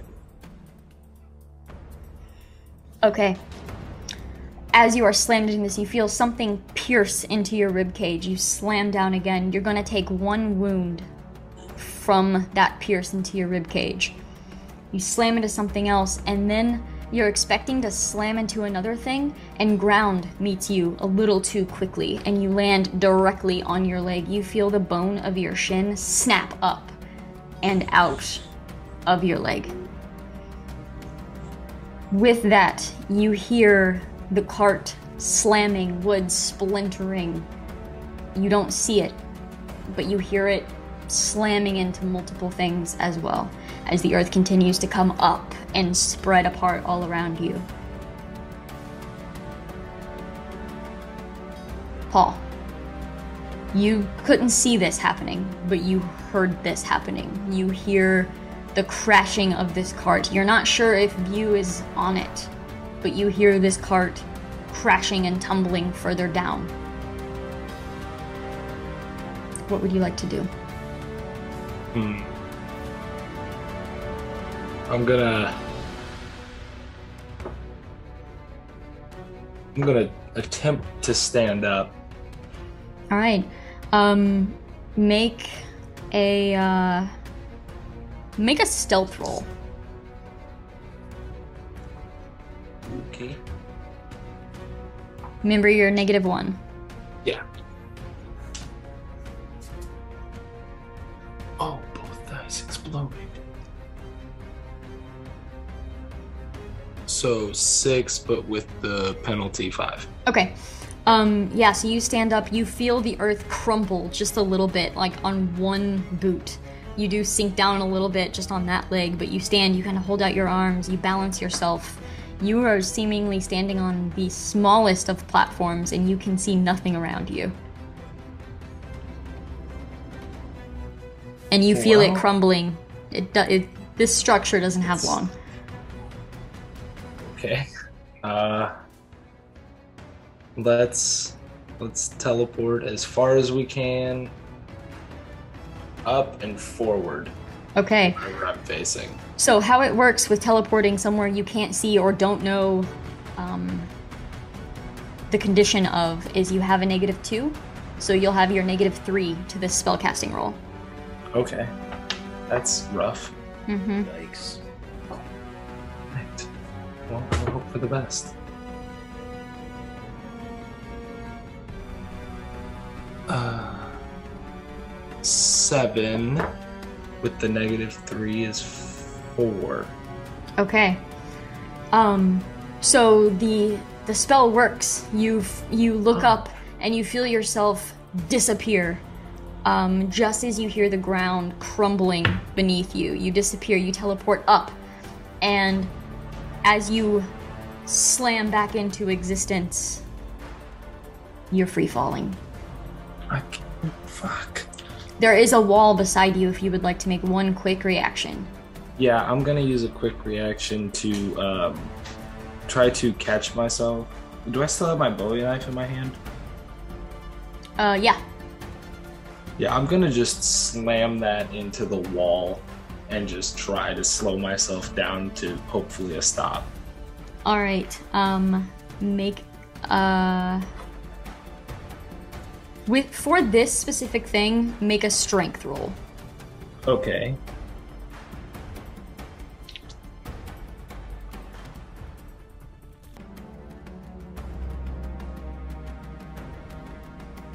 Eight. Okay, roll a d4. Roll a d4. Yeah, just the d4 and tell me what it is. It's a 1. Okay, so you are free falling for a moment, and as you're looking to figure out what the hell you're gonna do, you pull out your knife. As you go to slam it into this wall, you are actually slammed into by another chunk of earth just coming out, angry, almost as if it's coming for you. It slams into you, slams you aside.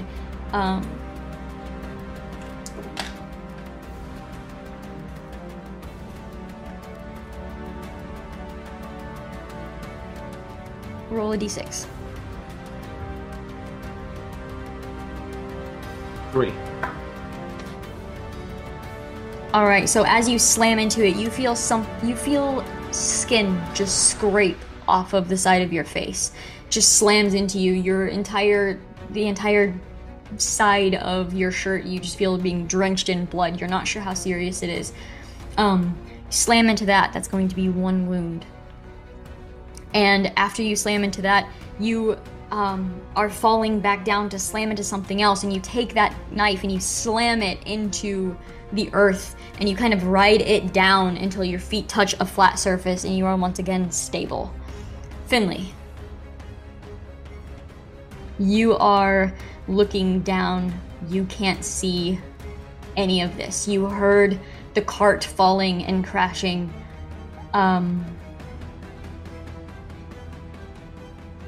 What do you do? I don't know what to do. I'm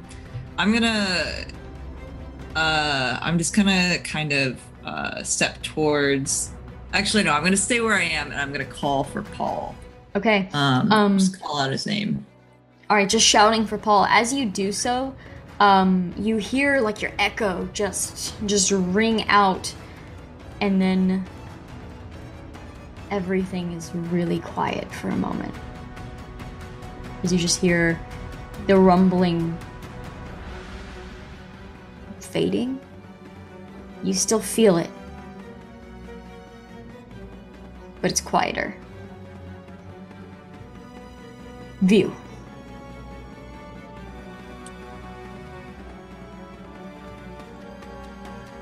You have landed on this jagged surface. Your arms are scraped up. You feel the bone in your shin sticking up out of your leg. You heard the cart crash. What do you do? I'm gonna try to go to where I heard the cart crash. How are you doing this? I will crawl if I need to. Alright, so you push over to your stomach and you begin army crawling towards the sound of this cart crash. Roll a d4.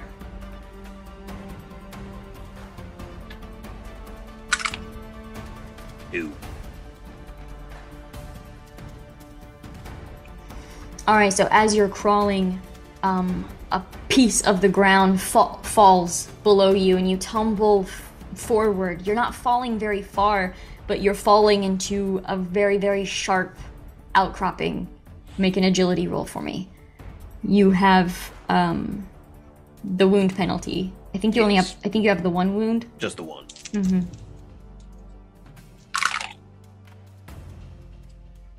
That is 8. Okay. With the wound penalty.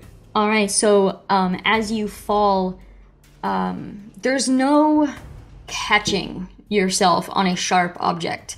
There is a positioning yourself in order to take less damage. As you're falling straight down, you try to position yourself. You feel this sharp alcove slam into. You just feel like your leg is a little harder to control right now, and it slams into that alcove. You roll down and you land in dust, and it's just like this yellow green dust, and you're coughing.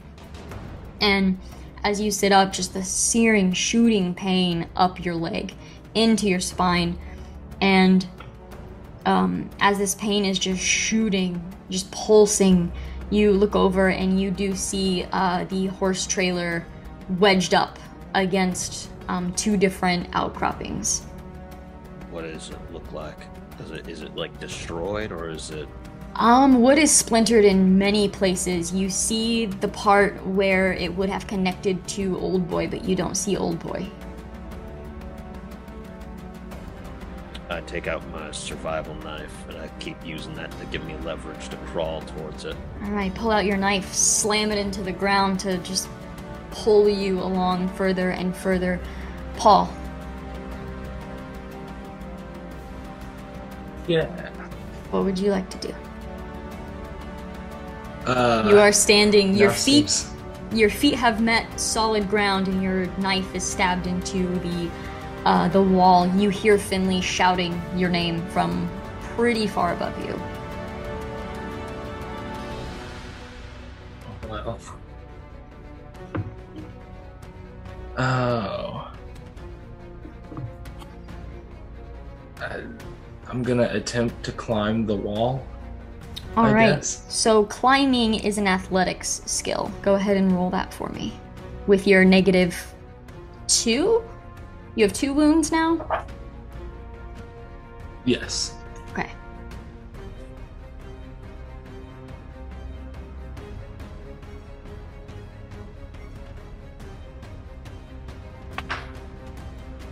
Five. Okay. So you are pushing forward. Tell me how you are using this knife to help climb up this wall. So I'm gonna probably have it on the side where my ankle, that side, where the ankle's messed up, as like to use it as leverage with my arm instead of just holding with pure grip strength, just holding onto the knife, and then just stabbing it into the wall as I try to move upwards. All right. So as this is happening, it takes you maybe 3 or 4 of these stabs before you hear the ground, the earth that you are stabbing into grumbling, almost angry if you had to guess. And as you're stabbing into it, the grumbling gets closer and closer to you, and there's a brief, very, very brief warning where you're holding onto this wall and you feel it vibrating, and you know it's coming for you. You don't understand it, you don't know what this is, but it is coming for you. And at that moment, a piece of the earth slams out basically as like a punch to your chest, just slamming out towards you. Make an athletics roll with your -2 still. Again.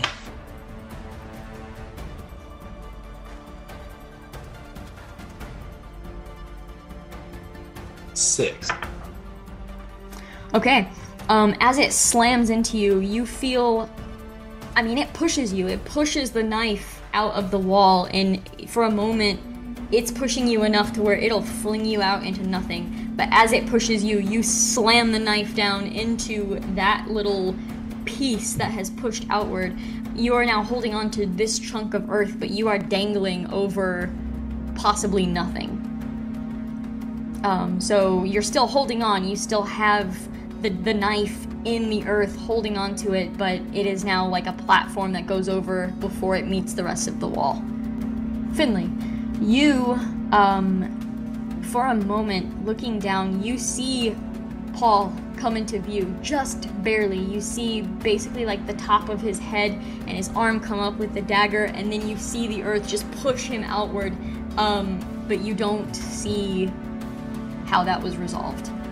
I am going to start making my way towards where I saw View go.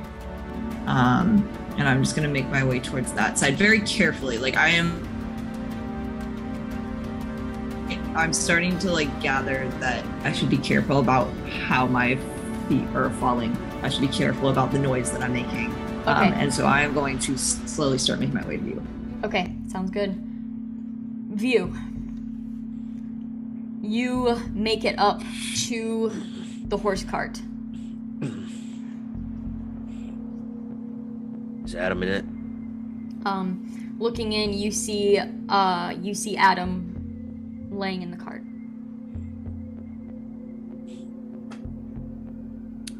It's still foggy down here, right? I fell a great distance.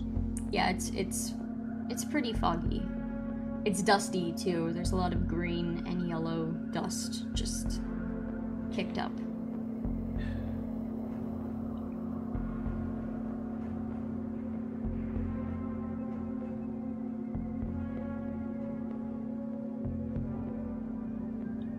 There's, you said there was, what was it, ghost rocks around?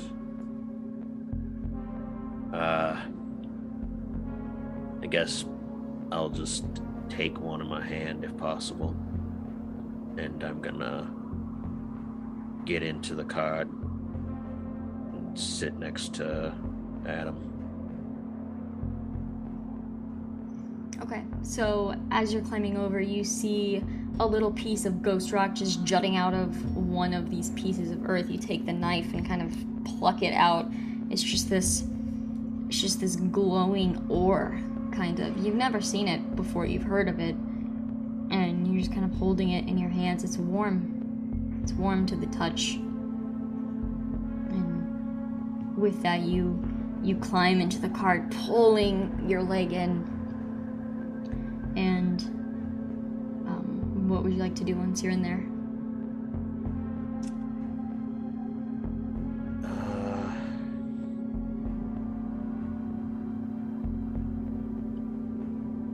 Just gonna sit next to Adam, pull out some from my bag, my side satchel here. Just a couple of trail mix rations to feed some to Adam. Eat a couple of almonds myself. Big fan of almonds.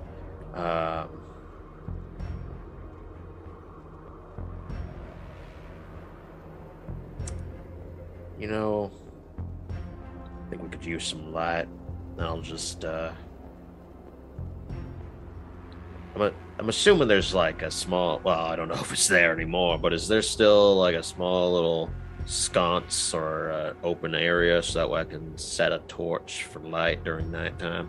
Yeah, we'll say you pulled out a torch and you lit it, and you kind of moved and realized that the cart is not quite in its upright position. So there's a moment where you have to figure out how the cart is exactly laying. It's on its side, so you just kind of put your arm out of the cart and stick the torch in above you. So the torch is placed lit and above you.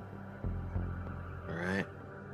I'm gonna curl out my bedroll, whatever blankets were in it, cover up Adam, and I will lay up beside him. All right. I will ask. Your leg is bleeding a lot. I still have some of those medicine and bandages and stuff that the doctor gave me, so while I'm sitting here, I'll just patch myself up. Okay, go ahead and make. I can't remember if it's called medicine or healing. Go ahead and make that roll. I don't have either of those. Okay, so it'll be a D4 minus 2 minus 1 for your wound. I still roll the D6 though, Yeah. right? So how does that work with the D6? Do I still cut the D6 in half? It's still going to be a minus 2. Oh, I see. So it's a D4 minus 2. So in total, it's a D6 minus 3 because of my wound. Correct. Yes, Okay. with the wound. Let's see. Oh, the D4 exploded. So that's something. Oh my god, math. It'll be a minus 3. It's minus 3 total. Yeah. 7 minus 3, 4. Okay. It hurts, and you don't know, quite what to do with the bone that's sticking out of your leg, but you are able to at least wrap it enough to where it's not dripping blood. It's still a dangerous situation, and if it's not seen to properly, you might not have very long left. Paul, you are dangling from this chunk of earth that slammed you off of this wall. Yeah, we're having a rough time. What would you like to do? I'm gonna try to climb on top of it. All right, make a climbing roll. It's athletics with your -2. Yay. I love -2.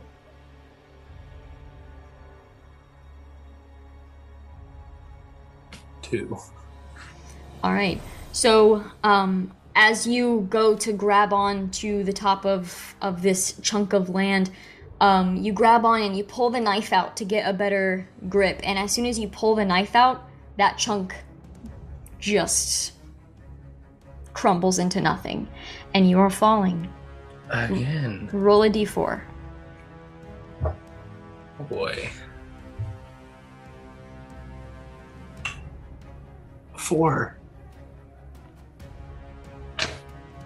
I don't want to die. Roll 2d6. 2d6. And tell me the total. 3 is the total. Okay, so you take a third wound. Oh, fuck. You fall and your back slams into something. You feel something in your spine crack. As your back slams into it, you're rolled off, you tumble down, you slam into something else. You feel multiple fingers break and smash beneath you. You're pushed off of that and you fall again. And you're falling, and as you're falling, you're turning to look down and to face what you are falling into. I need you to make an agility roll with a -3. Alright. Come on. I didn't put more points into this for nothing. That's cocked.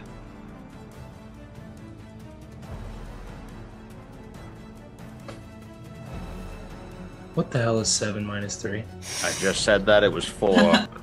So, as you turn to look down, you see what you're coming up to. Just one giant, sharp piece of rock.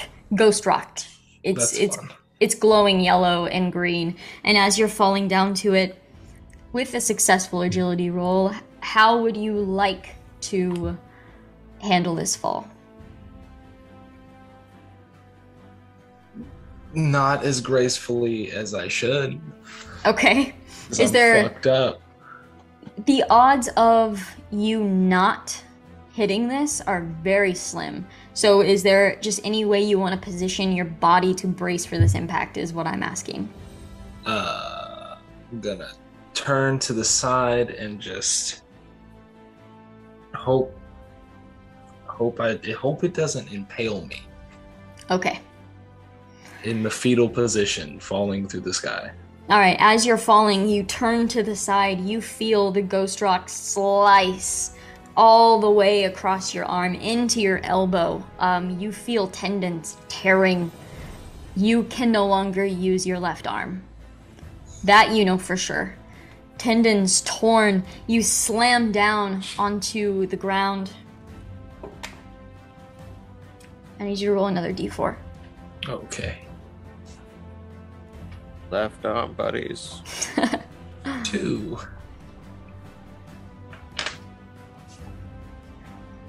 Okay. So you slam down into the ground. The moment you slam, you hear the earth cracking below you, and you know you're about to fall again. And as you, which hand were you holding the knife in? Which leg was messed up? I think your left. Then the left.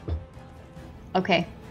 So, as you feel the earth cracking beneath you, you go to move the dagger and slam it into the ground or the wall to try to brace yourself, and nothing happens. And you look over, and your arm from your elbow is gone. All right. You don't have a dagger to hold on to, and at that moment, the earth just cracks and gives way beneath you, and you fall. And as you're falling, make an agility roll with a -7. What? Ooh. No, it's okay. You'll explode It's gonna 3 be okay. times. It's gonna be fine. You Right? have your -4 for the arm, and Yeah. -3 for your wounds. Oh my god. I'm rolling a d8. It'll explode. I believe in this D6 right here. It needs to explode. The d6 landed on a 5, but the d8 exploded the first time. Right, you might need it a second time.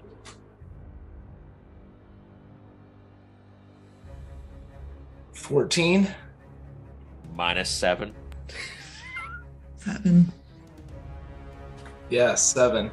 So you rolled an 8 and then A 6. okay, -7. All right. So, as you are falling, you see something beneath you. You're not quite sure what it is, and then as you get closer, you realize it's fire. And you slam almost into the fire. You slam into some sort of wood. You slam into the horse cart. Oh, Wow, I fell real far. Holy shit. I have climbed up 3 times. Okay. But view. Oh shit. As Paul slams into the horse cart, he takes a 4th wound, which immediately knocks him unconscious. In your lap, bleeding out, you see half his face seems to be scraped off by some sort of way that he slammed into this rock. Half his face is torn off. He's got blood dripping everywhere. He might have a more serious head wound, and he is unconscious, basically in your lap. What's your move? Oh, good. I got ghost rocks in my other hand, and in my fucking broken hand, I've got a dying friend. Great. Love it. Love this place.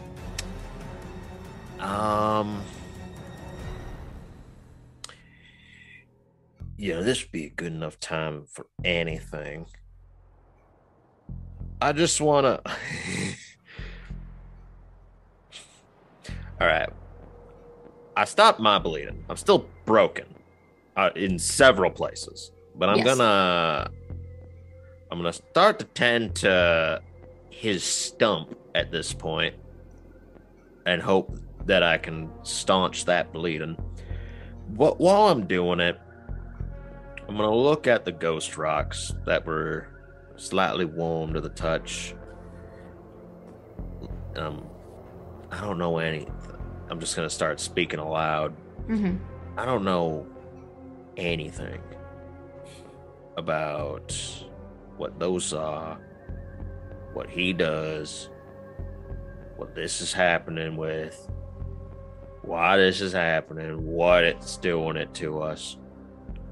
But the only thing that I can even remotely think of at a time like this is anything to get myself out of this, and Adam and Paul. If I could make a deal with anything, if I could speak to anything, see something, learn of anything that could help us in this time, I would give up anything as I just help Paul, thinking about his black magic. Like, he's got a deck of cards. While I'm helping him,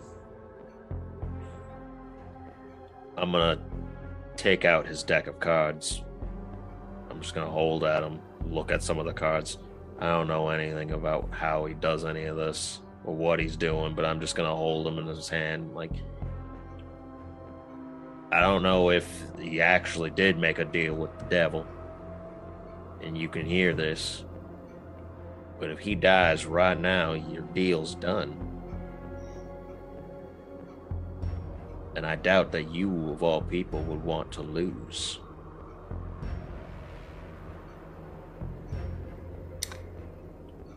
First, I need you to make your healing roll. Okay. Best of luck, man.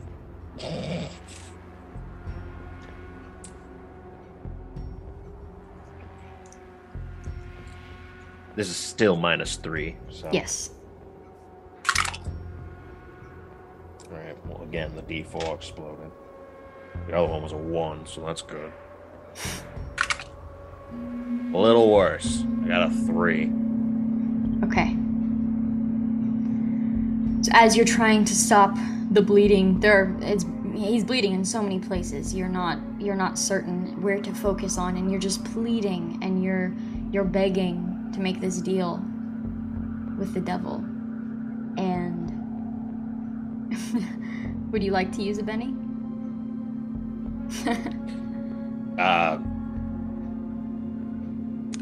It'd be my last one. I don't think I'm gonna get any realistically better than that. So, with those penalties? Yeah, there's no way. I would have to get another 4 and then another number after it. I just gotta stick with what I've got. Okay. I'll give him some horse tranquilizer. I don't know. I'm just stabbing him with needles. All right. So, you're not sure where to focus on to stop this bleeding, and you're just pleading. You have the deck of cards. You're sitting here in front of him, and you're pleading for something, and there's a little glisten and glow in the ghost rock that is sitting beside you, and you kind of look at it for a moment, and as you turn to look back at Paul, you see from the door of the cart, you see 4 long fingers curl over the edge, and then a face just peeks in. As it's peeking around, you see a man with a long, thin face, long fingers, long arms, and a top hat, tilting over to look into this cart at you. And we'll come back to that in a moment. Paul, I need you to make a vigor roll. I'm rolling a D10 for this. Oh, well, you're fine. Don't say that. Don't say that. A bunch of points of vigor.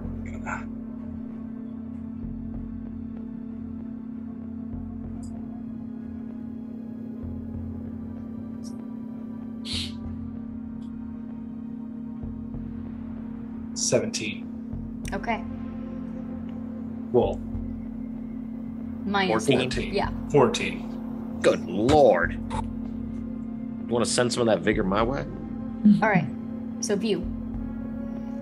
This thin man looks in, doesn't say anything to you, but you see these soulless black eyes staring into yours. And in it, he looks down at Paul. He looks at the deck of cards. And then he looks back to you. And you hear this voice just come out from between his teeth, and he says, "So you want to make a deal?" Yes. Well, I happen to like deals. I've heard. He looks at your leg, and he looks at your arm, and he looks at the bandage on the side of your head. He looks at Paul's face, completely scraped off.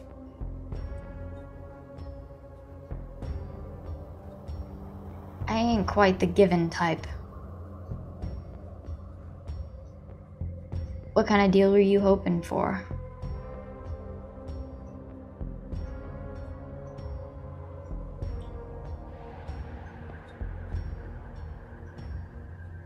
I was looking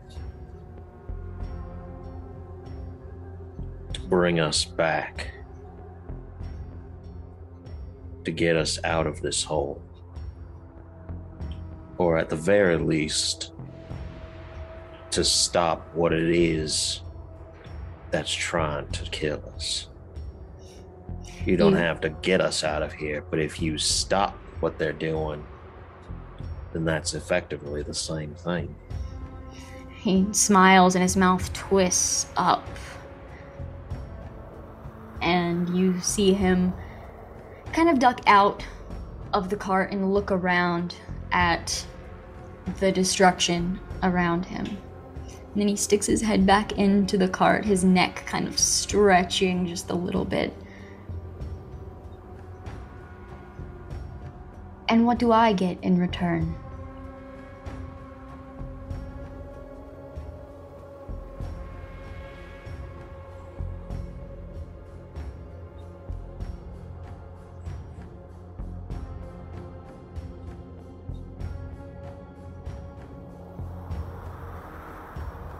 I happen to have a good enough way with words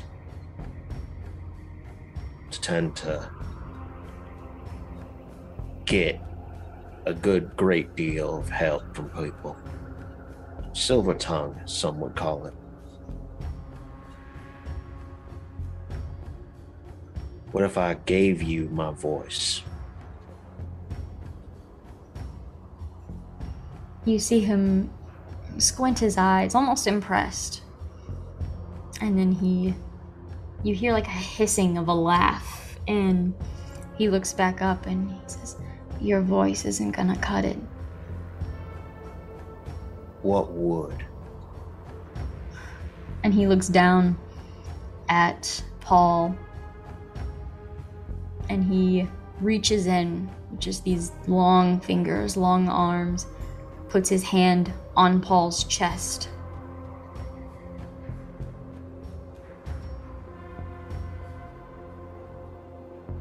I can get. And he seems to think, seems to be calculating.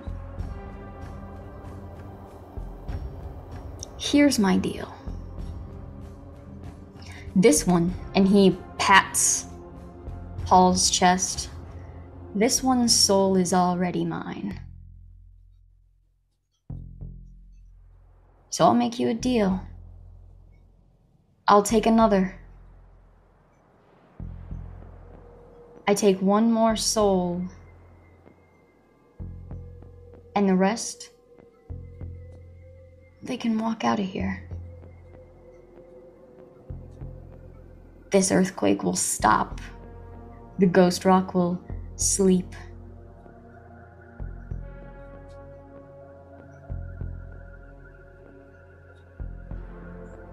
it only costs your soul. Or your friend. And he kind of glances up towards the surface where Finley would be standing.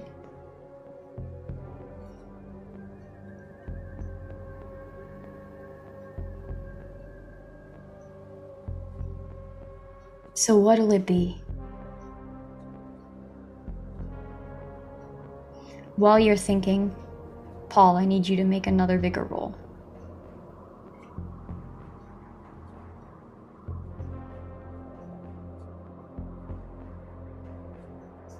And you'll fix his leg. Whose leg? I look down.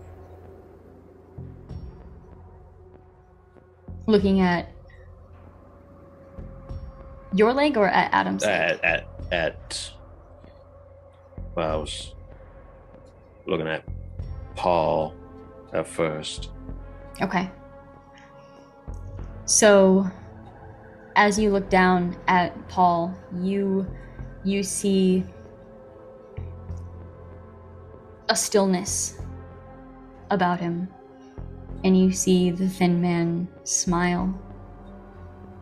And you see, as he removes his palm from Paul's chest, there's a string embedded in his hand that is also embedded in Paul's chest. And as he pulls it up, you see him move his fingers forward and with one long fingernail just cut it. And Paul's body falls limp and lifeless.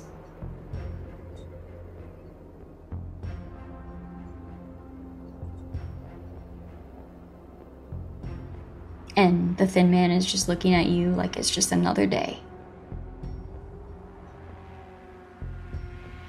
Fine. I'm gonna clutch onto Paul's cards.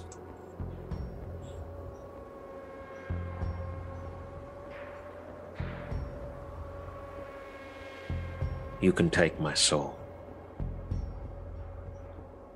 He smiles and says, "Great." And he reaches out and he puts one long fingered hand on your shoulder. And he reaches in with his other hand too. You're not sure how his body is positioned to even be leaning into this cart right now, but he reaches in to grab both of your shoulders. And he says, "Let's get you fixed up. You're coming with me." Finley, everything has fallen completely silent. You haven't heard anything for a solid at least 3 minutes. There's no rumbling. There's nothing. There's no noise. You don't hear any yelling. Occasionally you're shouting down and you just hear your echoes coming back. And then you hear the clopping of hoofs behind you. And you turn and you see Autumn coming up, unharmed. And you see, as she walks up, the fog around you is beginning to fade. The mist is disappearing. And the horse comes up and kind of still looks frightened, but seems less on edge now that the rumbling of the ground has stopped. What would you like to do? Just gonna pat her nose for a second. So it's just entirely silent. Yes. Can I look over the edge to see if I can see where the cart has fallen? Not immediately, but as the fog is fading, eventually it fades enough to where you can see all of it's like coming up in various spots, like it was just crunched together. And eventually the fog fades enough to where you can see the cart destroyed down in the distance. Can I see any bodies, any horses? Not from here. It's a little too Okay. far. With your vision now, you could ride down to that spot if you would Okay. like. I would like to. I would like to ride down to that spot. All right, so you mount up on Autumn and ride around. It takes you a few minutes. You're still kind of keeping a good distance from the edge, and you ride down. It almost takes you an hour to get to the spot. And as you come up, you get off of the horse and you see the horse trailer with no horse attached to it. You don't know where Old Boy is, and just from what you can see inside, you see at least one body, a horse probably, and you hear the huffing of the horse as well. I'm going to get off of Autumn, and I'm going to walk into this cart if I can. All right, you head over, you lean down to look in the cart, and immediately you see, almost half pulled out of the cart, you see Paul's body. Just mangled and lifeless. And looking in, you don't see View. And you see Adam kind of turn his head and look over, and he seems to be trying to maneuver himself to get out of the cart. Do you help him? Yeah, just be like, easy boy. And I'm gonna get up in there and I'm going to try my best to, I don't know if he can stand in here, but I will help, like, either open up a door for him to be able to, like... Okay. Yeah, it is super crowded in here. It's very difficult to get him out, but once he's out, he kind of trots over. You see him walking. Fine. Like, Fine. just fine. Yeah. And you see him kind of shake. And you're looking over and you see those storm clouds that had been rolling in. They're pretty close. You're gonna have to take cover soon. Okay. And Okay, I'm going to... God damn it. I'm going to take Paul's body and put it on Autumn. okay. And then I'm also going to grab whatever supplies I see around, like anything. I'm just going to start, like, just grabbing as Sure. much as I can. Yeah, any of the bags, the extra bags that were shoved into Yeah. the cart that made it, you just grab those, you tie Yeah. them to the saddlebags, and you mount Adam.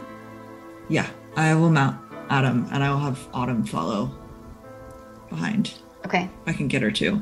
Yeah. And before I leave, I'm just going to look back at the cart and just be like, I'm so sorry. And I'm just going to keep going. And as you ride forward, Paul's body kind of just rocking on the horse. It's just the same footfalls of these two horses just continuing. And the storm clouds are rolling in. You hear thunder in the distance. And on the horizon, you see some sort of structure. It's a building of some sort. You're not quite sure. You're not quite sure if you even care. It's something to take cover, and it's something to get your bearings. Somewhere to spend the night. I'll go there. You start heading in that direction,